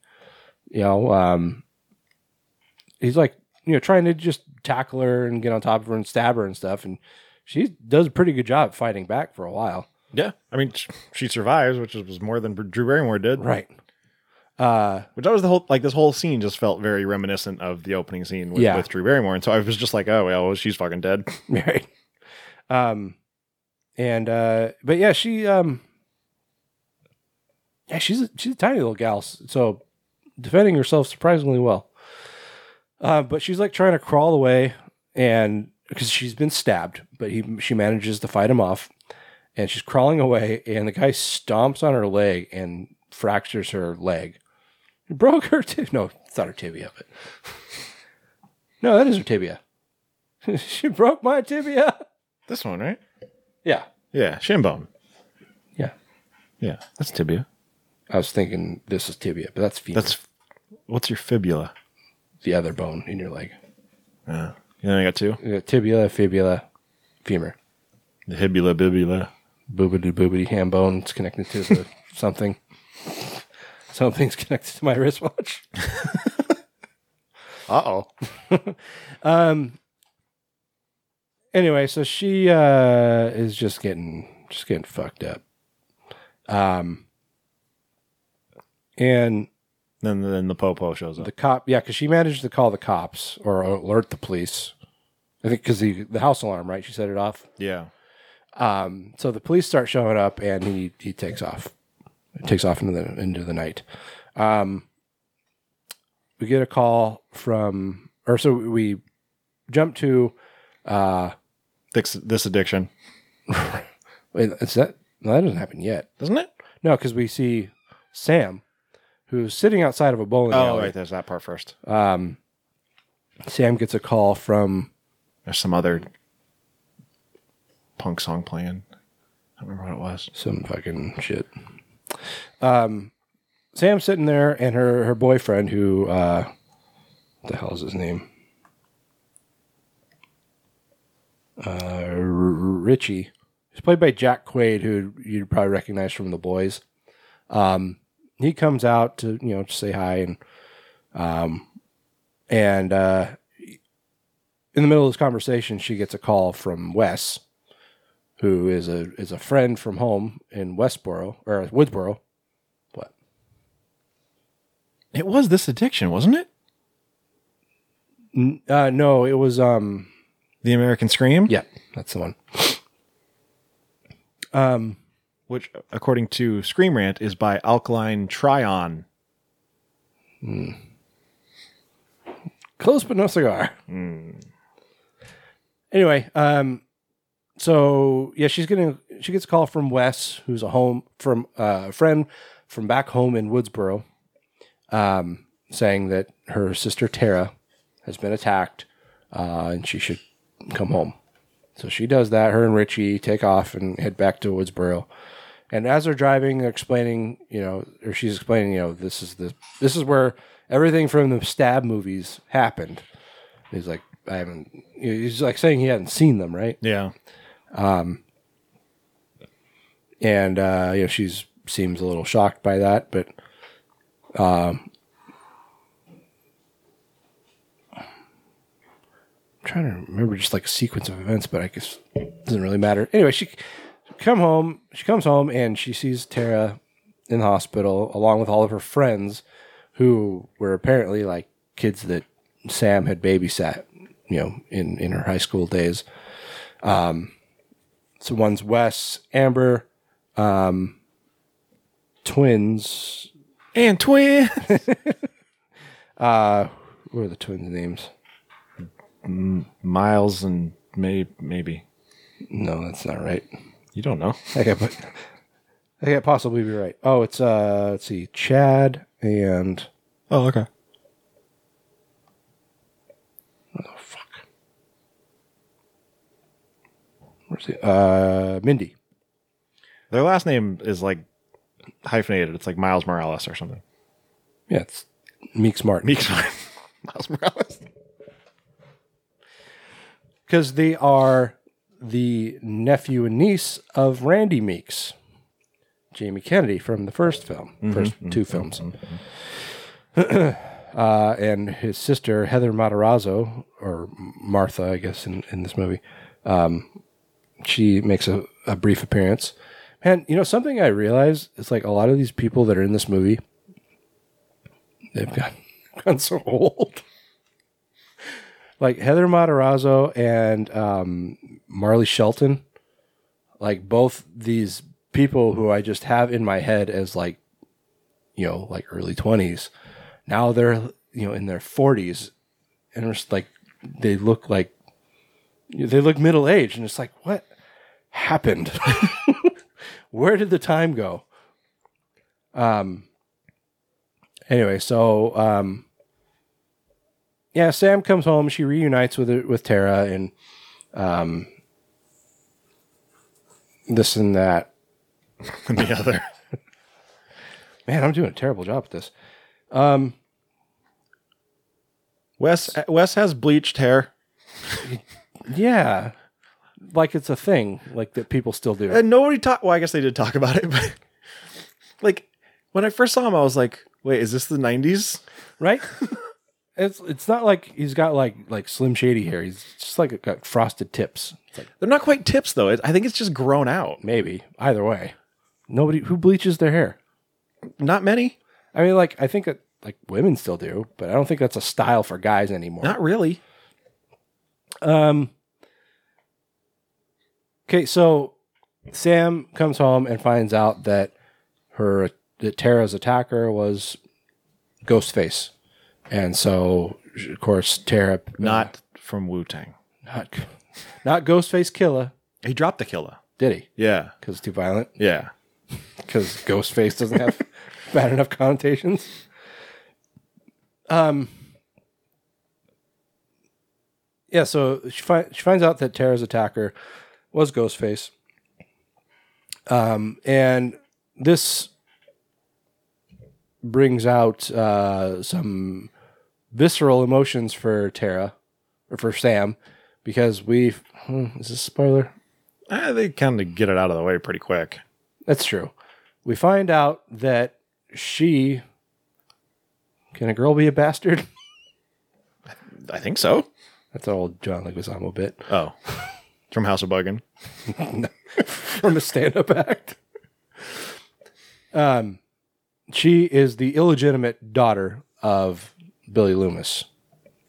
Stu Loomis. No, Billy Stu's Loomis. the other guy. Billy Loomis. Yeah. And they brought back Skeet. Yeah, they de-aged him, and he appears. I didn't think it was him at first. Why? I don't know. Because when I saw him, I was like, Skeet Ulrich would have to be old. Yeah. So I was like, that can't possibly be him. But yeah, so they made him look as if like he did at the end of the first Scream movie. All sweaty and dirty and bloodied up. Yeah, stabbed. But yeah, it was clearly him. Just they de-aged him. And he appears to her like in reflections. Yeah, 'cause I was just like, like you said, everybody else in this movie looks middle-aged. So I was just like, wow, that guy looks a lot like Skeet Ulrich. So, yeah. Wait, she sees visions of him. We should probably say why he's in this movie.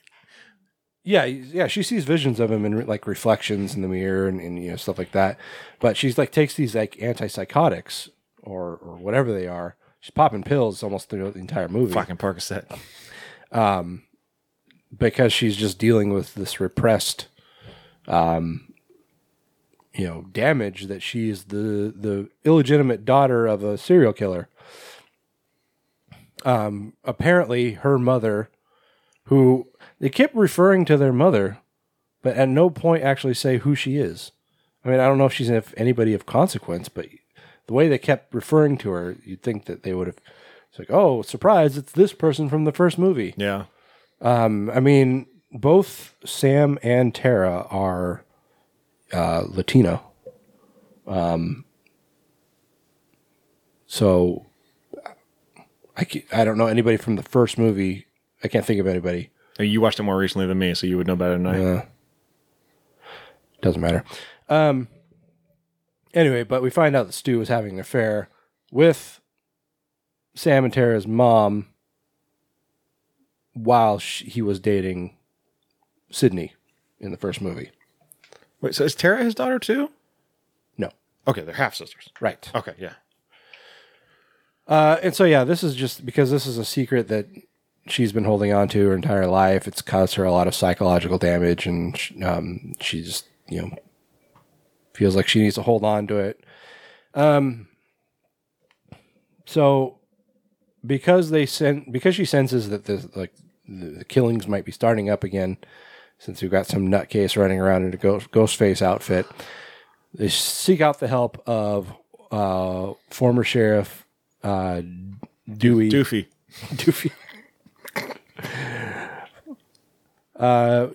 Former Woodsboro sheriff Dewey Riley, played by none other than former WCW champion David Arquette. That's right.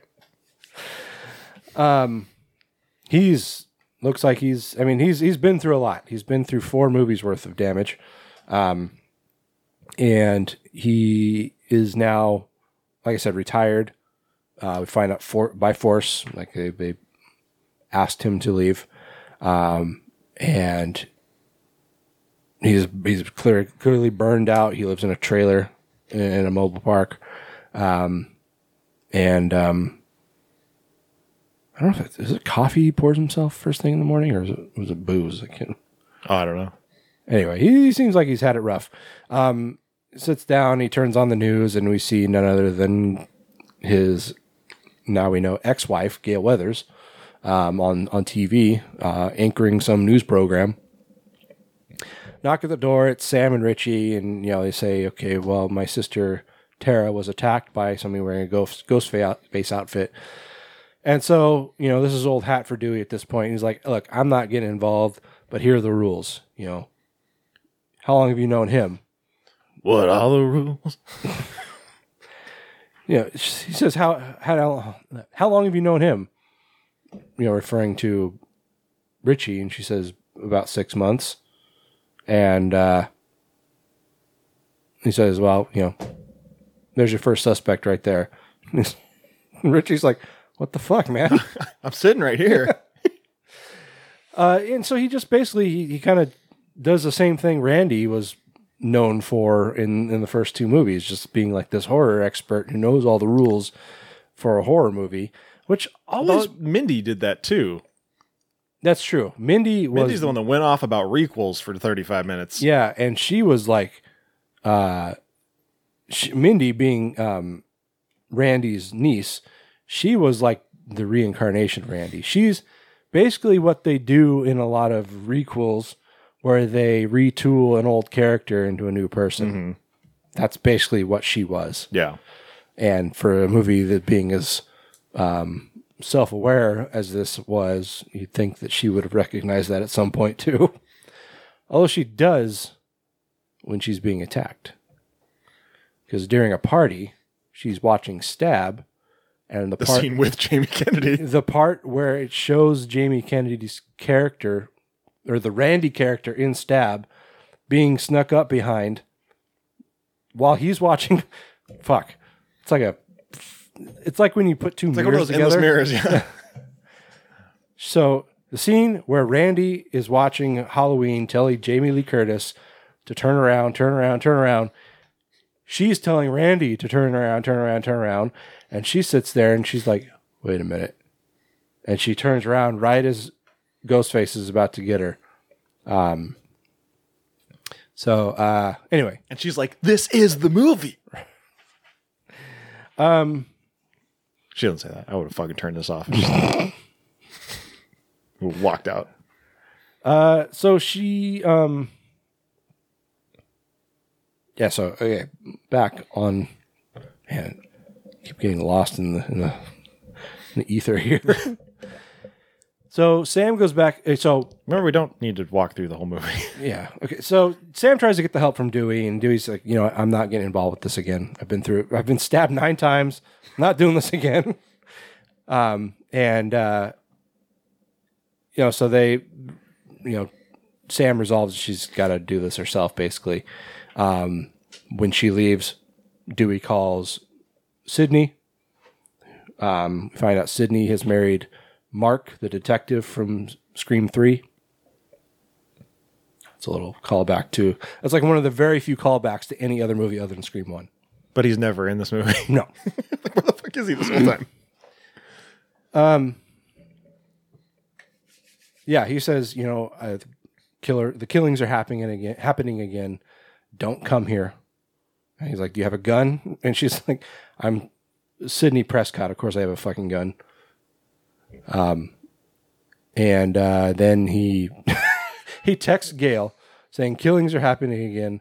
Don't come here. Smiley face. or he says like, don't come here.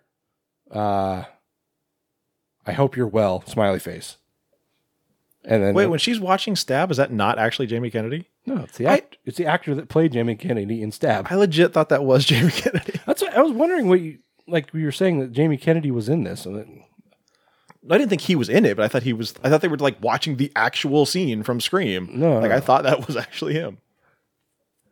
Although the way they like the scenes that they show in Stab throughout the Scream series, like the recreations of what actually happened, it's like, how do they document that so well? It's like people were being either chased around by a killer or were nowhere near the scene. Like how do they? It's like the exact same wording. Anyway. So Sam goes back to the hospital where she's attacked by Ghostface. And so this is when you start to kind of narrow down the suspect list because like who's in the room, who had, opportunity, blah, blah, blah. And it's clearly somebody trying to recreate the same occurrences that happened in Woodsboro 25 years prior.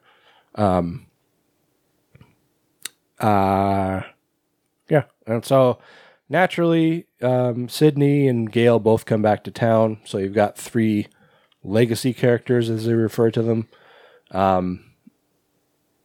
to kind of teach the new generation how to handle it. And yeah, I mean, to avoid going into more unnecessary detail, that's kind of the gist of the movie. And, I mean, Sam is basically fighting this. Her lineage, like just she's stressing about it throughout the entire movie, like how she's worried it might be in her blood, because like that's like science to a degree, like psychological stuff. Like people wonder if there's like a murder gene, the offspring of serial killers, nature versus nurture. Yeah, and there's somewhat legitimate arguments on either side, so it's really don't know if there is a murder gene. But anyway, so there you go. What do you think, Taylor? It's okay. Yeah. That's it. Yeah. I liked it. I liked it fine. It's all the meta stuff was really heavy-handed. It was. I feel like, like I said, going back and watching the first 3 movies.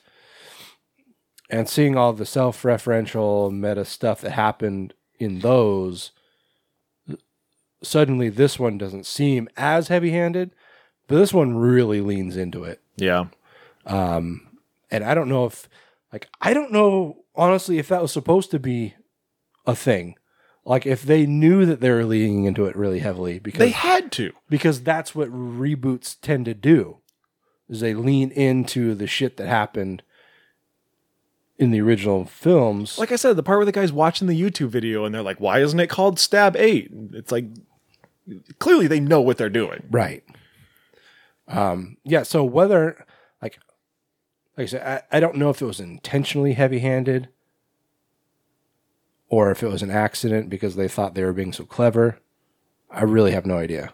It's hard to tell. But, no, I mean, for the most part, I think it worked. It wasn't super distracting, except at, at certain points.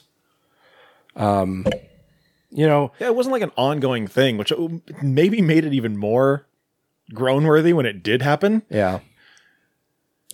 Yeah, you discover that, like, Amber actually lives in Stu's old house. So the house where the final scenes of the original Scream movie take place, it's that house. So that's where we all, of course, all end up at the end of this movie. Mm-hmm. Which again is very, it's like It's very Halloween. It's super Halloween, but that could have been by design. Yeah, totally. You know, because that's what you expect from something like this. You know, where they're trying to recapture the same movie from a quarter century ago. So, like, I don't know what to make of all the meta stuff. Like, I don't know if it was... Because, like, I didn't think it was distracting, so I'm having a hard time, like, thinking poorly of it. But it was it was abundant. Like, there was a lot of it. And, like, I don't know if that was tacky or clever. And, like, maybe the fact that I don't know makes it clever. I'm so confused. But, I mean, all in all, I thought it was pretty good for a sequel. I mean, at the very least. Yeah. It was definitely better than Scream 3. Yes. Which, my God, was bad. And I can't say anything about 4. I haven't heard a lot of positive things about it, but whether or not it's good or not, I don't know. Yeah, no, I mean, I thought that it was decent enough for what it was. I think it accomplished its goals of, like, you know, bringing the franchise into a new generation while still honoring the legacy of the previous movies. Right. I mean, you know, you said it very quickly, but there is a character named Wes, which is the blonde guy, the bleach blonde guy. Yeah. Played by Dylan Minnette. Right. Of, the fuck's that movie? Goosebumps, 13 Reasons Why. The one with Jane Levy. Oh, Jane Levy. With the blind guy. Don't Speak. Oh, no, Don't Breathe. Don't Breathe. Yeah. Don't Speak is a song. By no doubt. Right. Yeah.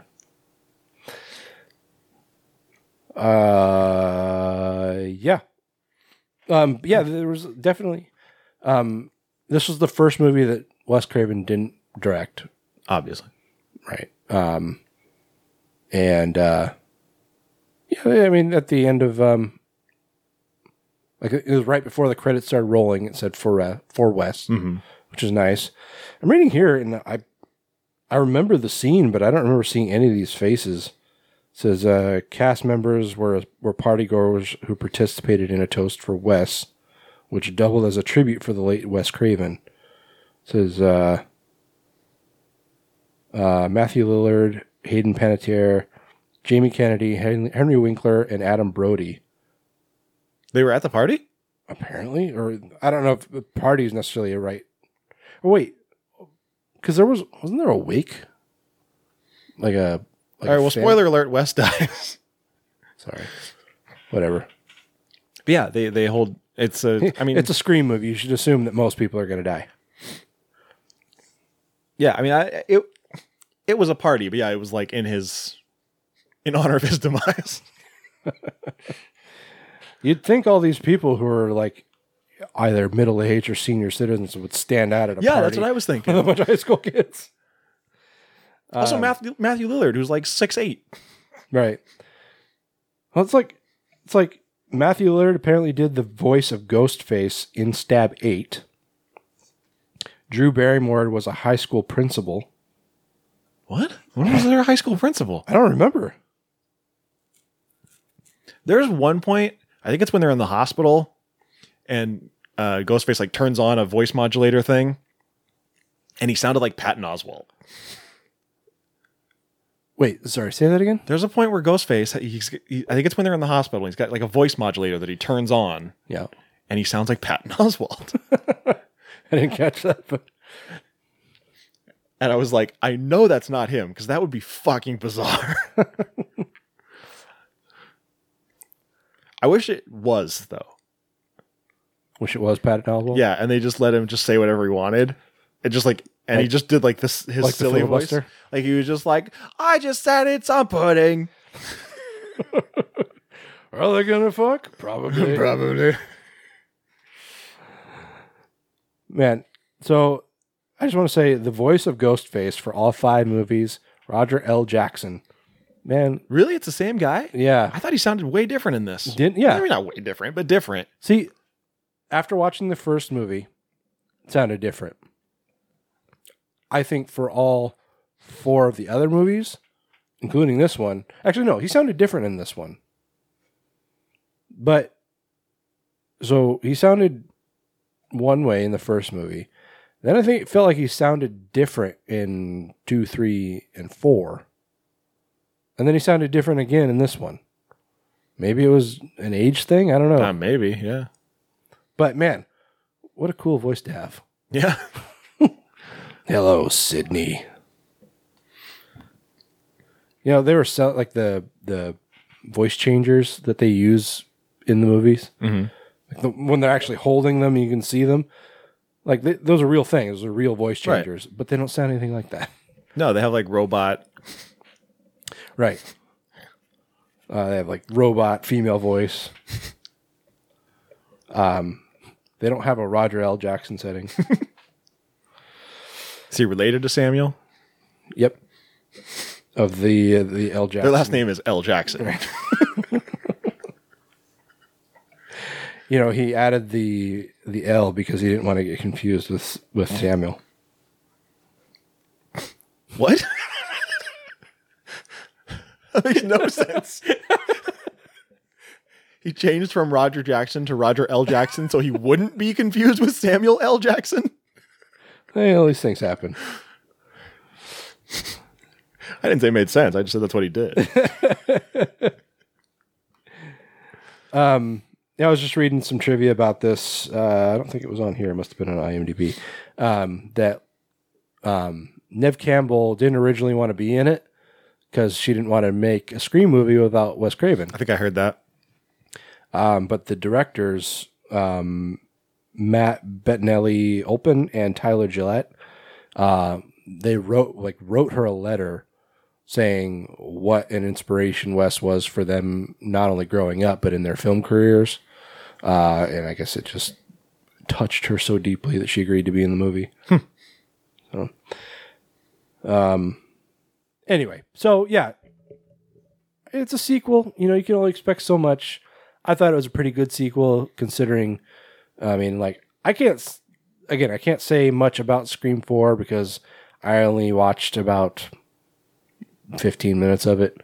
It didn't seem like it was really going anywhere, and it seemed pretty... I've heard it's better than 3, at least. It's not hard to do. 3 was just terrible. When you fucking cast... what the hell is her name? Not Parker Posey. It's the wrong person. Oh, yeah, Parker Posey.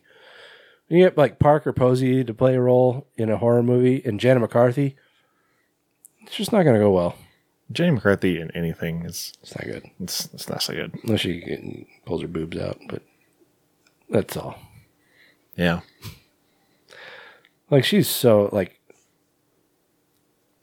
If there was going to be a reason Actually, I haven't watched Masked Singer in a while, but if there was a reason I was going to stop watching it, it'd probably be her. Even though I really can't stand any of the judges, she'd be the one that, like, made me stop watching. I strongly considered stopping watching with Nick Cannon when he went on his like anti-Semitic rant. They're all kind of insufferable. They're all kind of shitty people. I mean, like Ken Jeong, he's just annoying. Yeah. Same with Nicole Scherzinger. Nothing wrong with her. She's just annoying. But Jenna McCarthy, she's an anti-vaxxer. Mm-hmm. She just breeds misinformation. Robin Thicke, sexual predator. And yeah, Nick Cannon, anti-Semite. The whole show is just full of shitty people. Yeah, and then like this season they had like Logan Paul on, and I was like, can we stop? Like, what are you doing? One of the Duck Dynasty guys was on there. Was he really? Yeah. Fucking Christ. Just scraping the bottom of the barrel, huh? Fucking A. And you know, like I feel like every season they're like the bigger stars than ever. Duck Dynasty, really? Is that show even on anymore? Well, they're always like, between our contestants, we have 14 Grammys and this many this and this many that. And then it's like, here it is. And it's, you know, some fucking guy. You know, Whitney Houston. It's like, well, yeah, she has 14 Grammys. Like,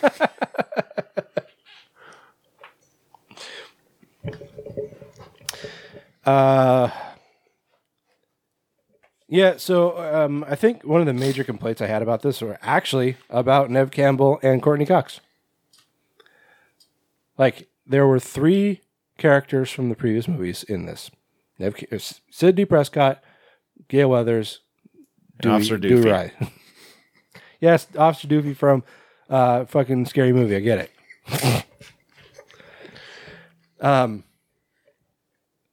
So those were the 3 returns. The one that I felt fit the best in the movie was Dewey. Yeah. The other 2, it seemed like they just showed up for a day and were like, I don't know. It seemed like they were like shoehorned into the movie. Very similar to how I felt with Ghostbusters Afterlife at the end. Sure. It's just like, I mean, it's cool that they're there. That's kind of what legacy characters are supposed to be, though. Yeah. But I get what you're saying, though. Like, if they're going to be ancillary characters, then they need to be ancillary characters. You can't shoehorn them in and then all of a sudden, make them a major plot point. Yeah. I was trying to say that without giving anything away. Yeah. Like in all the other movies, Courtney Cox has a wicked one-liner at the end, which you saw coming from a mile away. Oh yeah. It was one of those things though, where like if she didn't say it, you would have been like, "Oh, come on, it was right there." Left me hanging. What was I gonna say? Shit. I don't know. Can't remember. Doesn't matter now. Yep. I don't know if are they planning to make another one of these, I don't know if it's in the plans or not. Oh, Campbell and the film's directors have expressed interest in making future films in the series. Is this really what Neve Campbell wants to make of her career?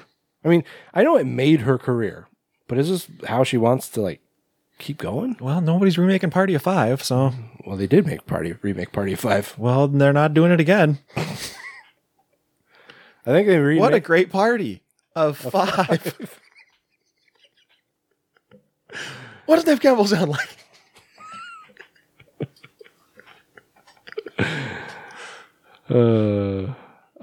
Yeah, I think they remade Party of 5, and then it got canceled after 2 seasons. Probably. It sounds like a terrible idea. 1 season. Yeah, 5 children who must take care of themselves after their parents are deported back to Mexico. Who did you say played Gale in Stab? I said Parker Posey, but that didn't feel right. Was that right? I don't know. That's why I'm asking. Oh. Cherry O'Terry was Scary Movie, right? Yes. Okay. Because in my mind, that's all I could think of. And I was like, I know that's not right. Because there's no way they made Cherry O'Terry.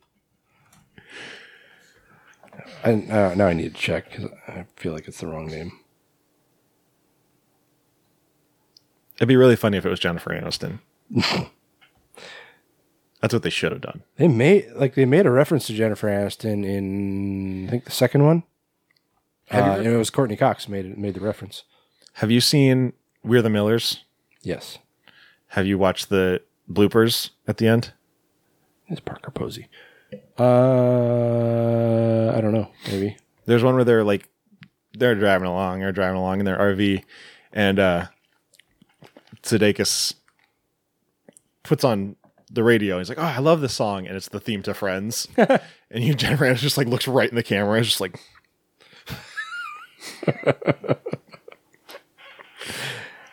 yeah, yeah. So in Scream 2, somebody is talking to Gale, saying that the real Gale, the real Gale. Okay. The one about making Stab or the Stab sequel, that's Scream 3. Okay. So yeah, Scream 2, Gale's talking to somebody, I can't remember who it is, and this person says something like, I saw those nude pictures that popped up online. She's like, that was just my head on Jennifer Aniston's body. Oh.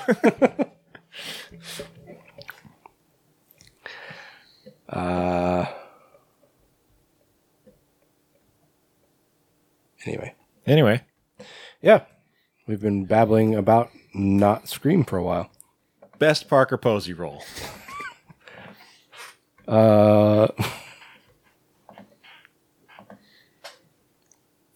Best in Show. Was she in any of the Wet Hot American Summer stuff? I feel like she had to be. I don't recall, but me neither. But I feel like she just fits in with that group. Josie and the Pussycats. Yeah, any of the Christopher Guest movies, she's fucking hilarious in those. Christopher Guest didn't do Josie and the Pussycats. I'm not talking about Josie and the Pussycats. You know why they didn't make a sequel to that? Because it was terrible. No. You don't put fucking what's her face? Rachel Lee Cook? Nope. Tara Reid. Tara Reid. You don't put Tara Reid in movies. She is just so bad.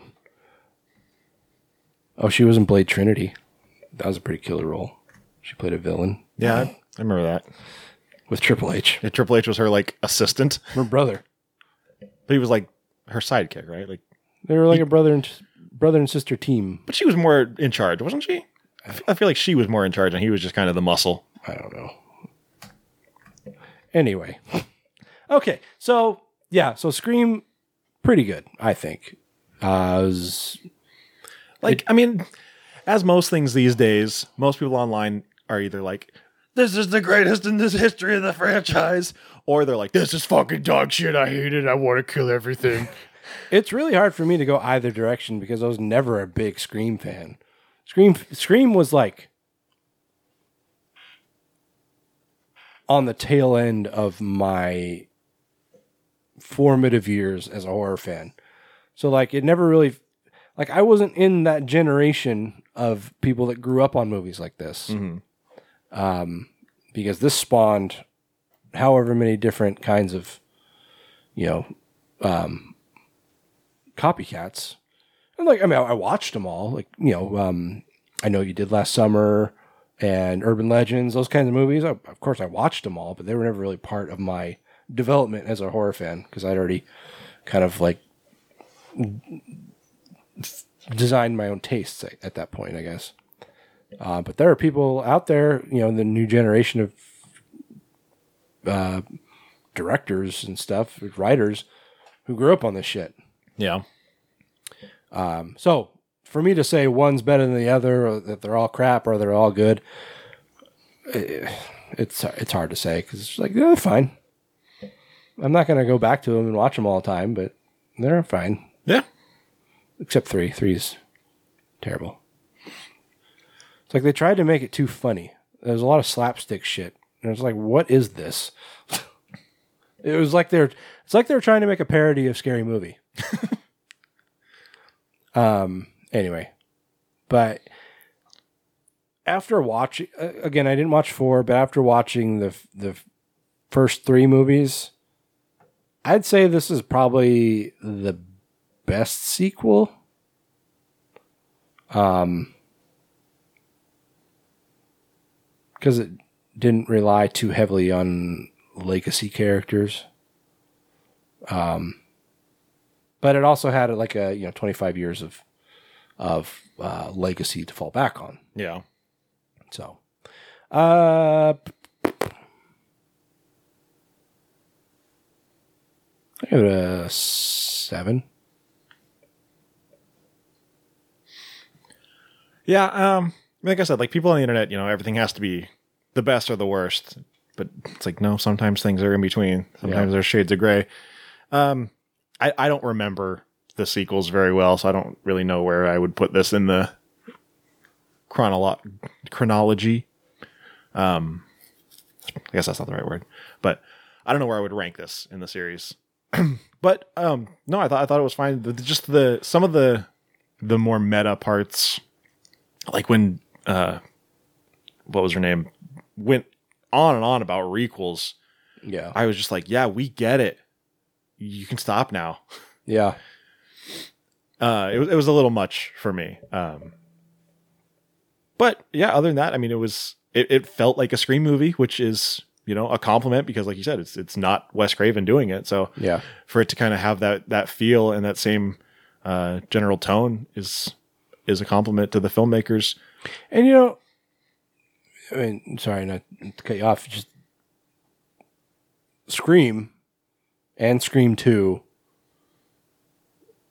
I mean, I guess all three of the original movies, the first three of the series, they had such a very 90s feel and early 2000s feel to it. So it just seems really dated. This one was made for this day and age, Yeah. So that's kind of, I think, probably why it reads. But at the same time, it felt very 90s at points. Well, like we said, with Wes's fucking hair. Yeah.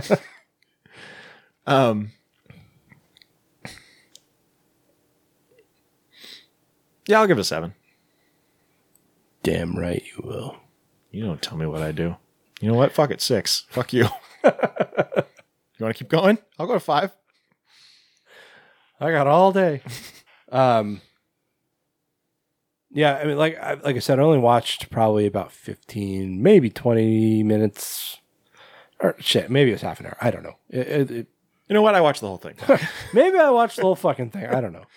But I only watched part of part 4. I'll probably watch the entirety of it at some point. But I think from what I've seen, the way that I would rate the whole series, so I go Scream, Scream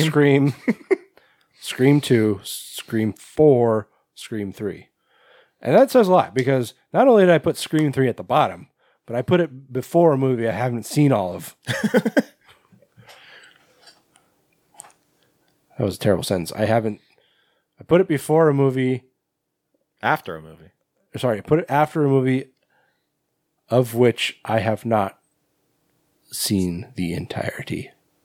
Oh. That was even worse.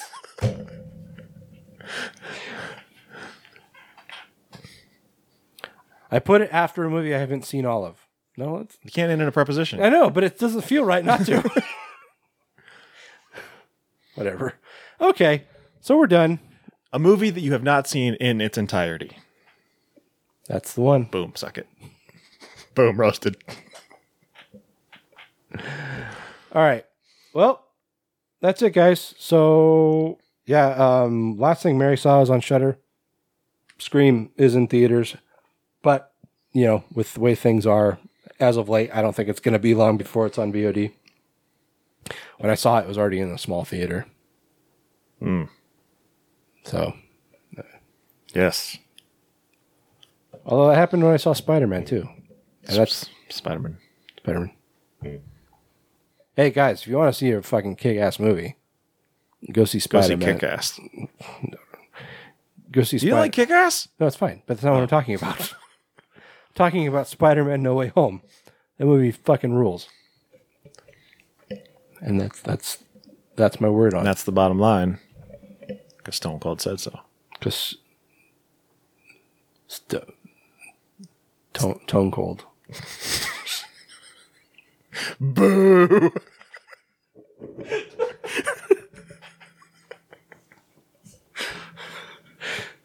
Stone Tone. Stony? Whistle. Okay. Let's end this before you say anything else.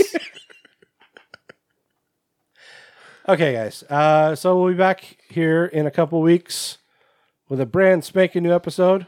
Taylor, what are we going to be talking about? We're going to be talking about 2 brand new movies featuring the incomparable Tony Todd.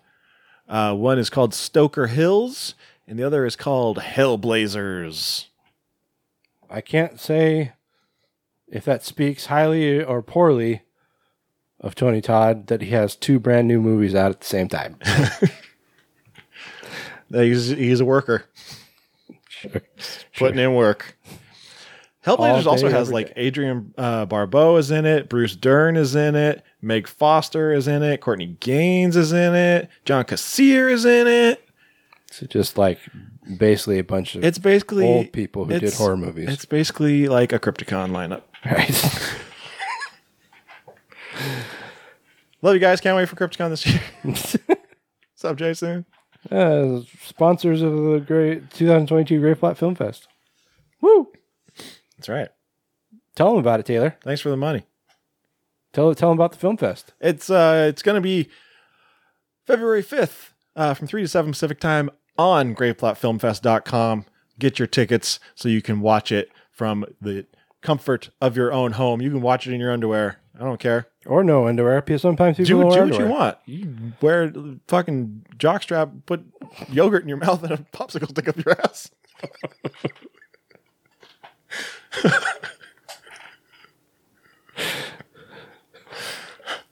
Fucking weirdo.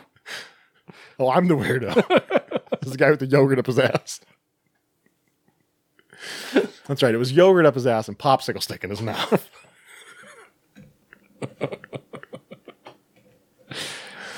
Okay.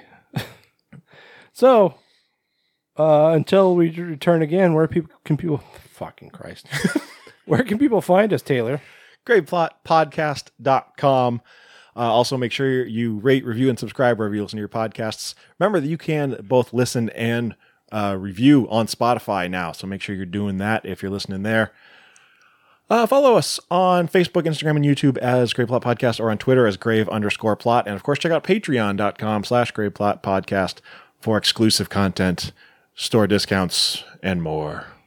Remember, guys, if you rate us, if you give us a good rating on Spotify, Taylor will suck your dick off. None of that is true. He's gonna suck. He's gonna suck it so good. I know I still owe Bob an ass tattoo. I mean, you know, with COVID going on, everything's kind of up in the air right now. He's making excuses. I still got the money sitting in my wallet. He's dragging his feet. I'm busting chops all day. Ask anyone. All right, guys. We'll be back with more of this in 2 weeks. Until then, I'm Skeletoni. I'm Taylor of Terror. We're the Grave Plot Podcast, where we're all a little dead inside. Caught up in this madness, too blind to see. Walking among feelings in me. Took over my sense and I lost control. I'll taste your blood tonight. You know I make you wanna scream. You know I make you wanna run from me, baby. But no, it's too late. You've wasted all your time. Yeah. Relax while you're closing your eyes to me. So warm as I'm setting you free. With your arms by your side, there's no